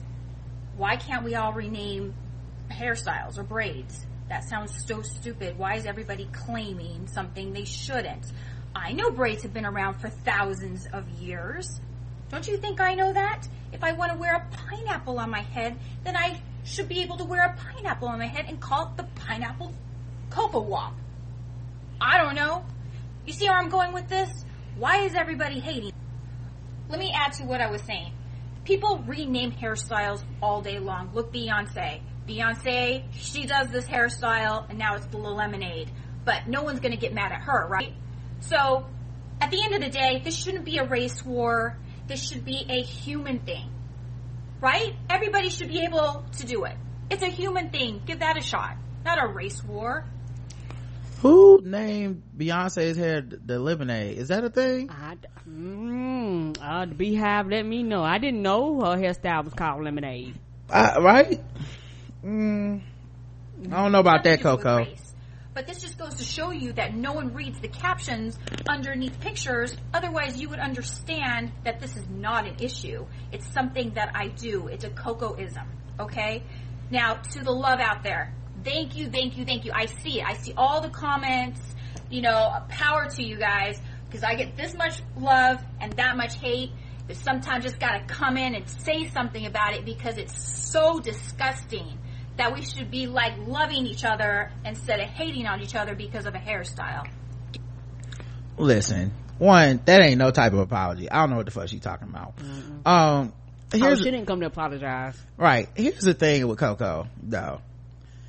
You are a person that is famous for copying the body of a black woman.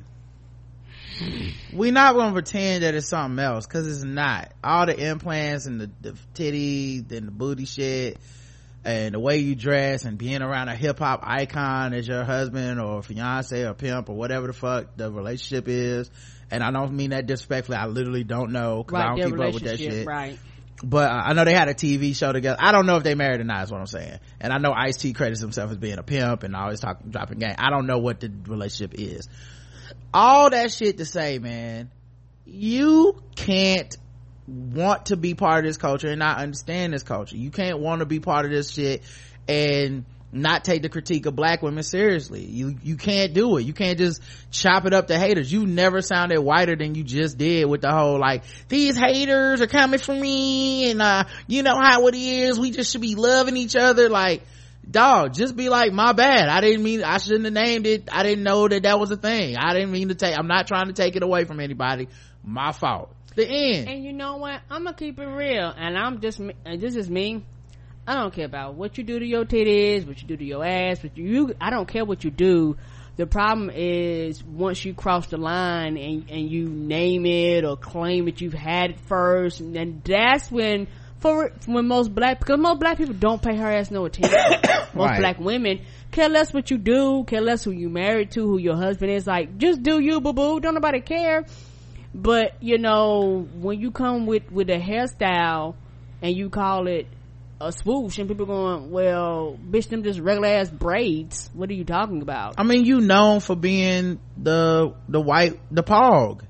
Come on, like that's your thing. It's like you the known as the white girl that got a black woman's body. Like that's your claim to fame. The accentuating it with the hairstyle. Even the caption on her Instagram photo. I call I call DA Coco Swoop. You don't even talk like that. Like in that video just now, you just sound like you listen. I call the Coco Swoop. Okay, like you didn't talk like that. You were super duper proper right now. Like just let it go. Just be like, my bad. Is it that hard? I mean, it's not like everybody gonna fucking forgive you. I get it. There are people that are gonna be like, fuck that bitch forever. But most of them already feel that way. Yeah, they do. But the least for the people that fuck with you, the least you could do is be like, yo, my bad, dog. I really didn't mean that as a swipe at black people. My fault. I won't say I invented this hairstyle anymore. Yeah, nobody even care about you calling your hairstyle names. Like, most people, the average person probably don't even follow you. Like, I mean, I know she has a following, but most people only said something, her name only crossed their lips is because of this.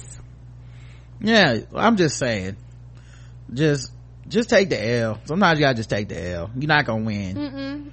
And you definitely not gonna get everybody on that. We just seem to love each other. Shit, nobody's falling for that.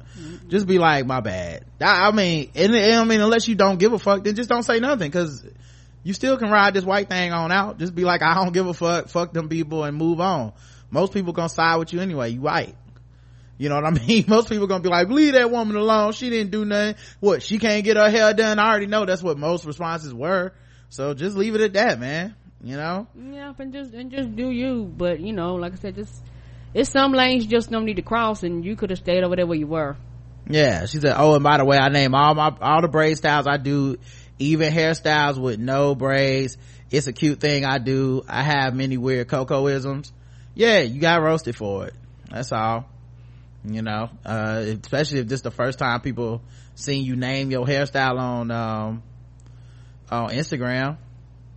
If you say you name them all, but if this the first time, and of course Ice-T came out and was talking shit to people.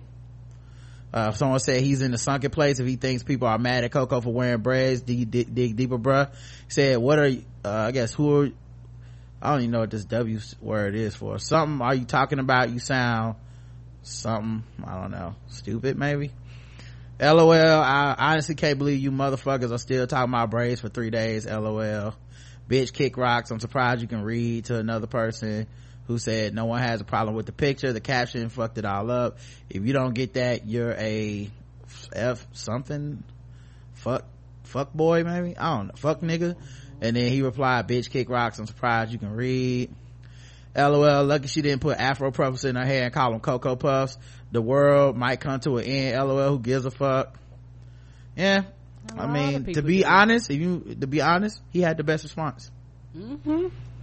Yep, I said it. His response is better than hers, because he just did what I said you should do, which is to be like, fuck it, rather than to sit up there and try to appease everybody, because you already did the infraction, and nothing you say is gonna go back. Like, you might as well just be like, fuck everybody then. Because you can just ride this out. You're Ice-T and she's Coco. Y'all can just be like, who gives a fuck? I knew y'all was gonna get mad when I did this shit. Yeah, they're both of y'all right. Yeah, I ain't saying it's right, but them niggas don't care. You ain't gotta fool me into thinking y'all care. Alright, let's do how much time have we done? Shit, 1:42 already? Where does the time go? I always start these shows like, man, I ain't gonna be fucking with these niggas all night. And then that's on you, y'all. If y'all want to know why the show be 2.5, 3 hours, that ain't me. Fine, we'll end the show right now. Karen says we gotta go, guys. Sorry, but she don't want y'all to have no more show. I was gonna play Guess the Race.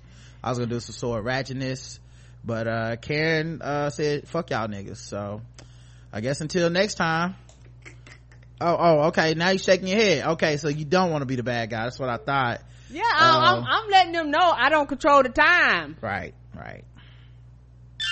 Now that it's time for some Guess the Race. That's right, it's Guess the Race time. Now that it's time for some Guess the Race. That's right, it's Guess the Race time. That's right, it's time for Guess the Race, the number one game show going across all of podcast land. We read or play news articles from all over the globe, and we ask our contestants today, Karen in the chat room, to guess the race, because I love you niggas and will give you more show, and Karen don't give a fuck. Now, I never said that, black man. You said it. We heard them. Okay, Coco. I did not say that. You did. We heard through the lines. We can read through the lines. You better stop hating me with my Coco swoosh. Hater. A young mother who suffered a minor injury during a sex game died from a rare flesh-eating disease when medics failed to spot the condition. What? Care assistant Katie Whittleson, 24, told doctors she had hurt her wrist after agreeing to be restrained by her boyfriend in the bedroom. She was diagnosed with a simple strain and sent home, but had to be rushed back to the hospital the following day when her condition worsened. The mother of one from Castle Vale in Birmingham was actually suffering from the flesh-eating bug necrotizing fasciitis and died from the bacterial infection shortly afterwards. Katie's partner, Chef Dean Smith, told the inquest that the couple had been living together for 5.5 years and that she had a young child. On New Year's Day this year, Mrs. Whittleson went to work, but later sent him a photograph of her wrist, saying she was in a lot of pain and could not move it. She went to Good Hope Hospital in Sutton Coldfield, but was told she suffered a sprain and went home with painkillers. The following morning, she was still in pain and developed blisters. She was rushed to the Heartland Hospital, but suffered a heart attack in the ambulance. Wow. Ms. Smith told the inquest that his girlfriend had initially thought she had hurt her wrist when she was restrained during sex. She said, "I do not remember much about it. It was not anything we've ever done before."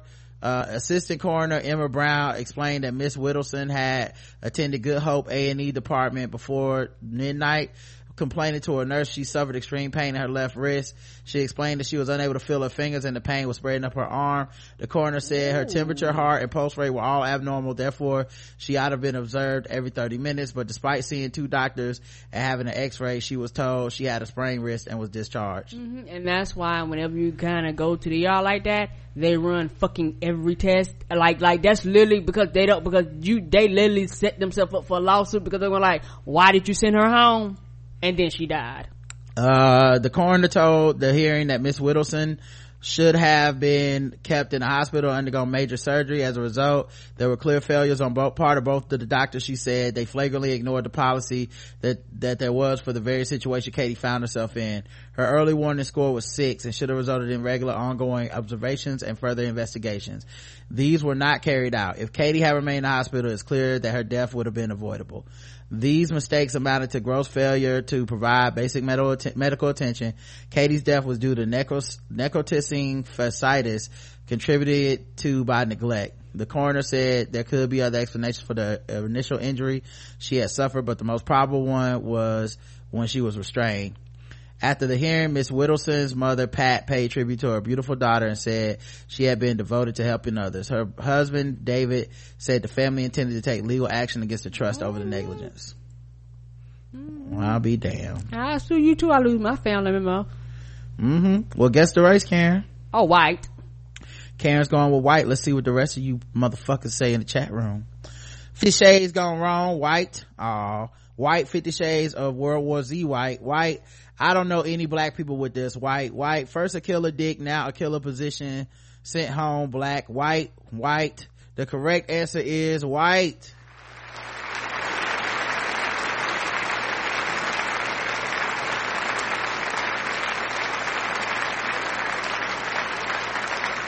And one person got it wrong. I don't know what they were thinking.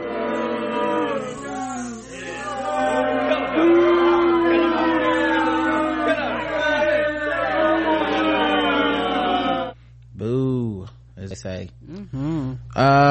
Is it not showing up a screen yet? It is. Okay, yeah, she was white, y'all. Real white.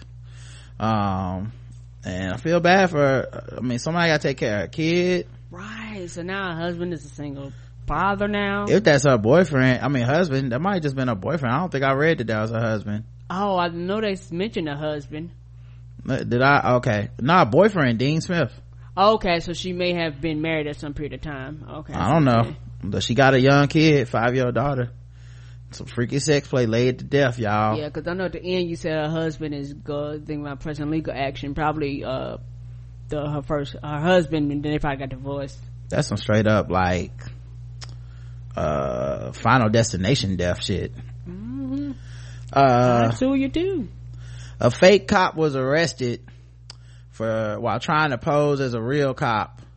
White. And he stopped an actual Miami police officer. A security guard who poses as a Miami police officer has been arrested after attempting to pull over a real cop. Milton Morales Perez, 46. I take that back. Pulled up alongside Officer Kenya Fallett as she drove along Southwest 7th Street near 13th Avenue at 7:30 p.m. last Wednesday. Morales Perez had rolled down his white Ford Mustang window and flashed a silver badge at Fallett, a spokeswoman for the Miami Police Department. He had ordered her to stop using her cell phone and pull over. Police stopped the car. Fallett had been driving an unmarked vehicle but was in uniform at the time. Realizing Morales Perez wasn't a real cop, she called for backup and 2 more officers arrived at the scene to arrest him. When asked why he had been impersonating the officer and had a badge, the Hallel security guard said that he had seen Fallett using her cell phone while driving. He added that he had stopped her to add as it is very dangerous to be on the phone while driving. Morales Perez was charged with 1 count of impersonating a police officer. Guess the race. Morales Perez. I'm going to go black. Morales Perez. Karen's going black. Let's check the chat room. No, wait a minute. Perez. Well, Nina's black and she's Perez, but I don't think I'm gotta go against Nina. I'm gonna go Mexican or Latino. All right, chat room says Latino. No, let me see your papers. Latino top flight security and border patrol. Latino. He thought he was a white Mexican. And what was this last one say? I'm gonna go with Euro-Cuban, not to be confused with Afro-Cuban.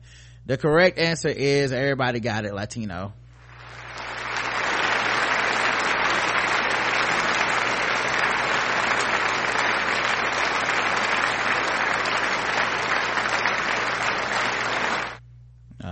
Yeah, he was definitely Latino, Karen.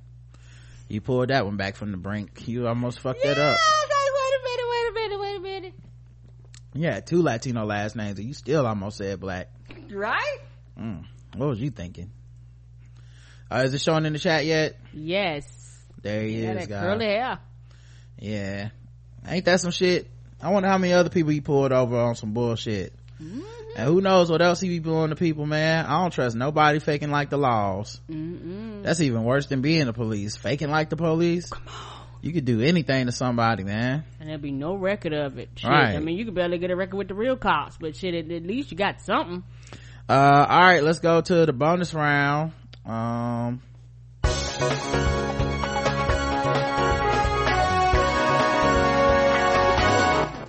Double the points and the race. Double the points and the race. That's right, double the points, double the race, and the bonus round to guess the race. So far, Karen is actually 2 for 2. Pulled it back from the brink to be 2 for 2. Let's see if she can keep it up.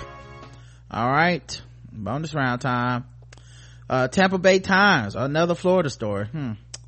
Largo, Pinellas County Sheriff Bob Gultieri fired a patrol deputy on Thursday after a photo surfaced that shows him boasting about almost shooting someone.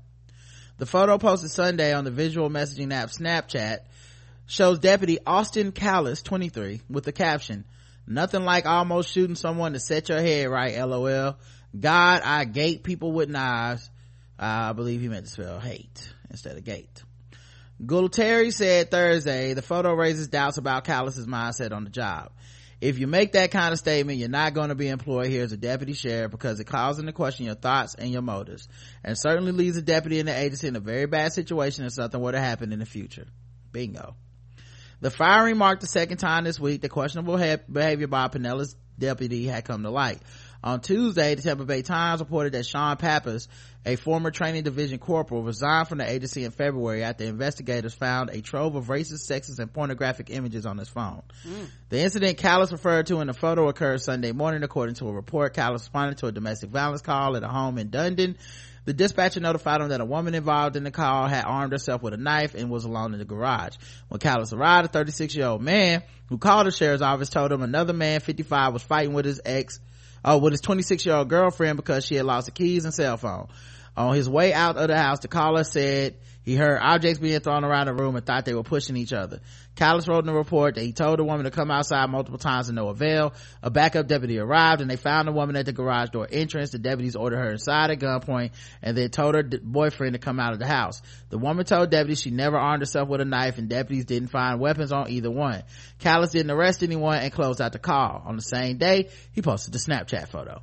The sheriff's office first became aware of it on Tuesday when a high school friend of Callis reported that she was concerned about some Snapchat photos he posted of himself both in and out of uniform, according to the investigative file. So who knows what other stuff we didn't see. She also told the agency that Callis and his girlfriend of 2.5 years had broken up because she was cheating on him and that Callis was drinking heavily. So she might have saved that woman's life. Around the same time, Florida Department of Law Enforcement analysts noticed the photo circulating on social media along with the comments that had anti-law enforcement sentiment, according to an email from FDLE to Tampa Bay area law enforcement agencies. As the photo made the rounds, Gualtieri said Callis contacted the sheriff's office lawyers to ask for legal advice on how to take action against the woman who reported him. Basically, he was in cover yourself mode. The sheriff said he was placed Wednesday on administrative leave. Internal investigators spoke on several occasions with Callis, who confirmed that what his friend said about his relationship, but said he didn't drink to excess. They offered him help through the employee assistance program and he declined. Callis could not be reached for comment Thursday. Leading up to his hiring in November, Gualtieri said there was nothing of concern in his psychological exam, polygraph test, or background check. He was still under what is typically a year-long probation, during which employees are not afforded the same disciplinary process as permanent employees. But Gualtieri said he doesn't imagine that would have made much of a difference. Callis, who patrolled North Pinellas County, never said anything to mitigate Gualtieri's concern about the photo, which the sheriff said he interpreted as, if you shoot someone, it's gonna make you feel better. That's what it said. The sheriff said there are other possible interpretations of the photo, but several factors went into his decision to terminate Callis. His lack of an explanation, the fact that he went to an agency lawyers for a situation inappropriate for their help, and LOL in the caption, which signaled that to Gualtieri that it wasn't a sobering revelation. It's not my role to provide people with plausible excuses for what happens to be very serious misconduct, he said, and to give them a reason not to be held accountable for it. Guess the race of this officer, Austin Callis. White. Karen's going with white. Let me check the chat room, see what you guys think. No, it just depends where you move in Florida. No, okay. White. He is white. Wanted to join the roster of cops who got away with murder. White. His woman got the Coco swoop. White. Ha! Got in trouble because he didn't kill. White. Super open about using lethal force. White. He was afraid for his life. White. Whitey McWhiterson. White. This our place, boys. White. The correct answer is white.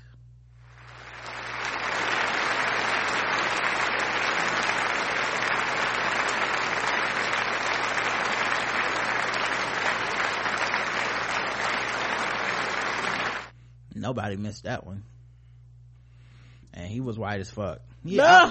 He also took the picture like it was one of those like dating app pictures or something.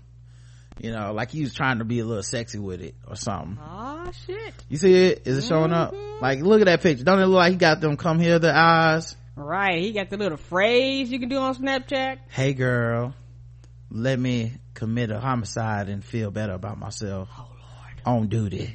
On duty. I like to shoot a shot and then shoot a shot up in you. Oh no. That's what I'm into. Killing people and then killing that pussy. Oh no, that's not the same. Oh no. All right. Let's do sword ratchetness, guys.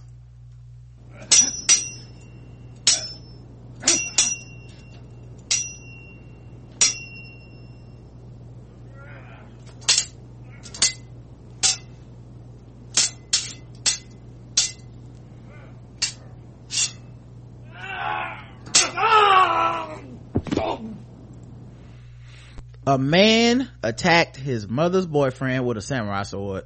Oh no. A mother and her son were both arrested late Tuesday night after the son attacked his mother's boyfriend with what the police say was a samurai sword. Police say Dennis Anthony Burgess, 29, was arguing with his mother's boyfriend. Burgess went towards the man with a samurai sword, striking the man several times. Police say that Burgess raised the sword over his head like a baseball bat and told the boyfriend that he was going to cut his head off. The report says despite being hit multiple times, the man was not hurt. How is that possible? Teresa Ann Hartzell, must have been a reverse blade sword, I don't know, 48, grabbed the sword from her son and hit him several times, cutting her finger. So everybody was hitting each other. He learned it from you. You okay? Hartzell and Burgess were both charged with assault with a deadly weapon. Both were given $500 bond. White? Everybody? I don't have any pictures. Okay. That shit happened in Charlotte though. It's WBTV that covered that. All right, man. Tomorrow at 7, guys. Are y'all ready to talk about it?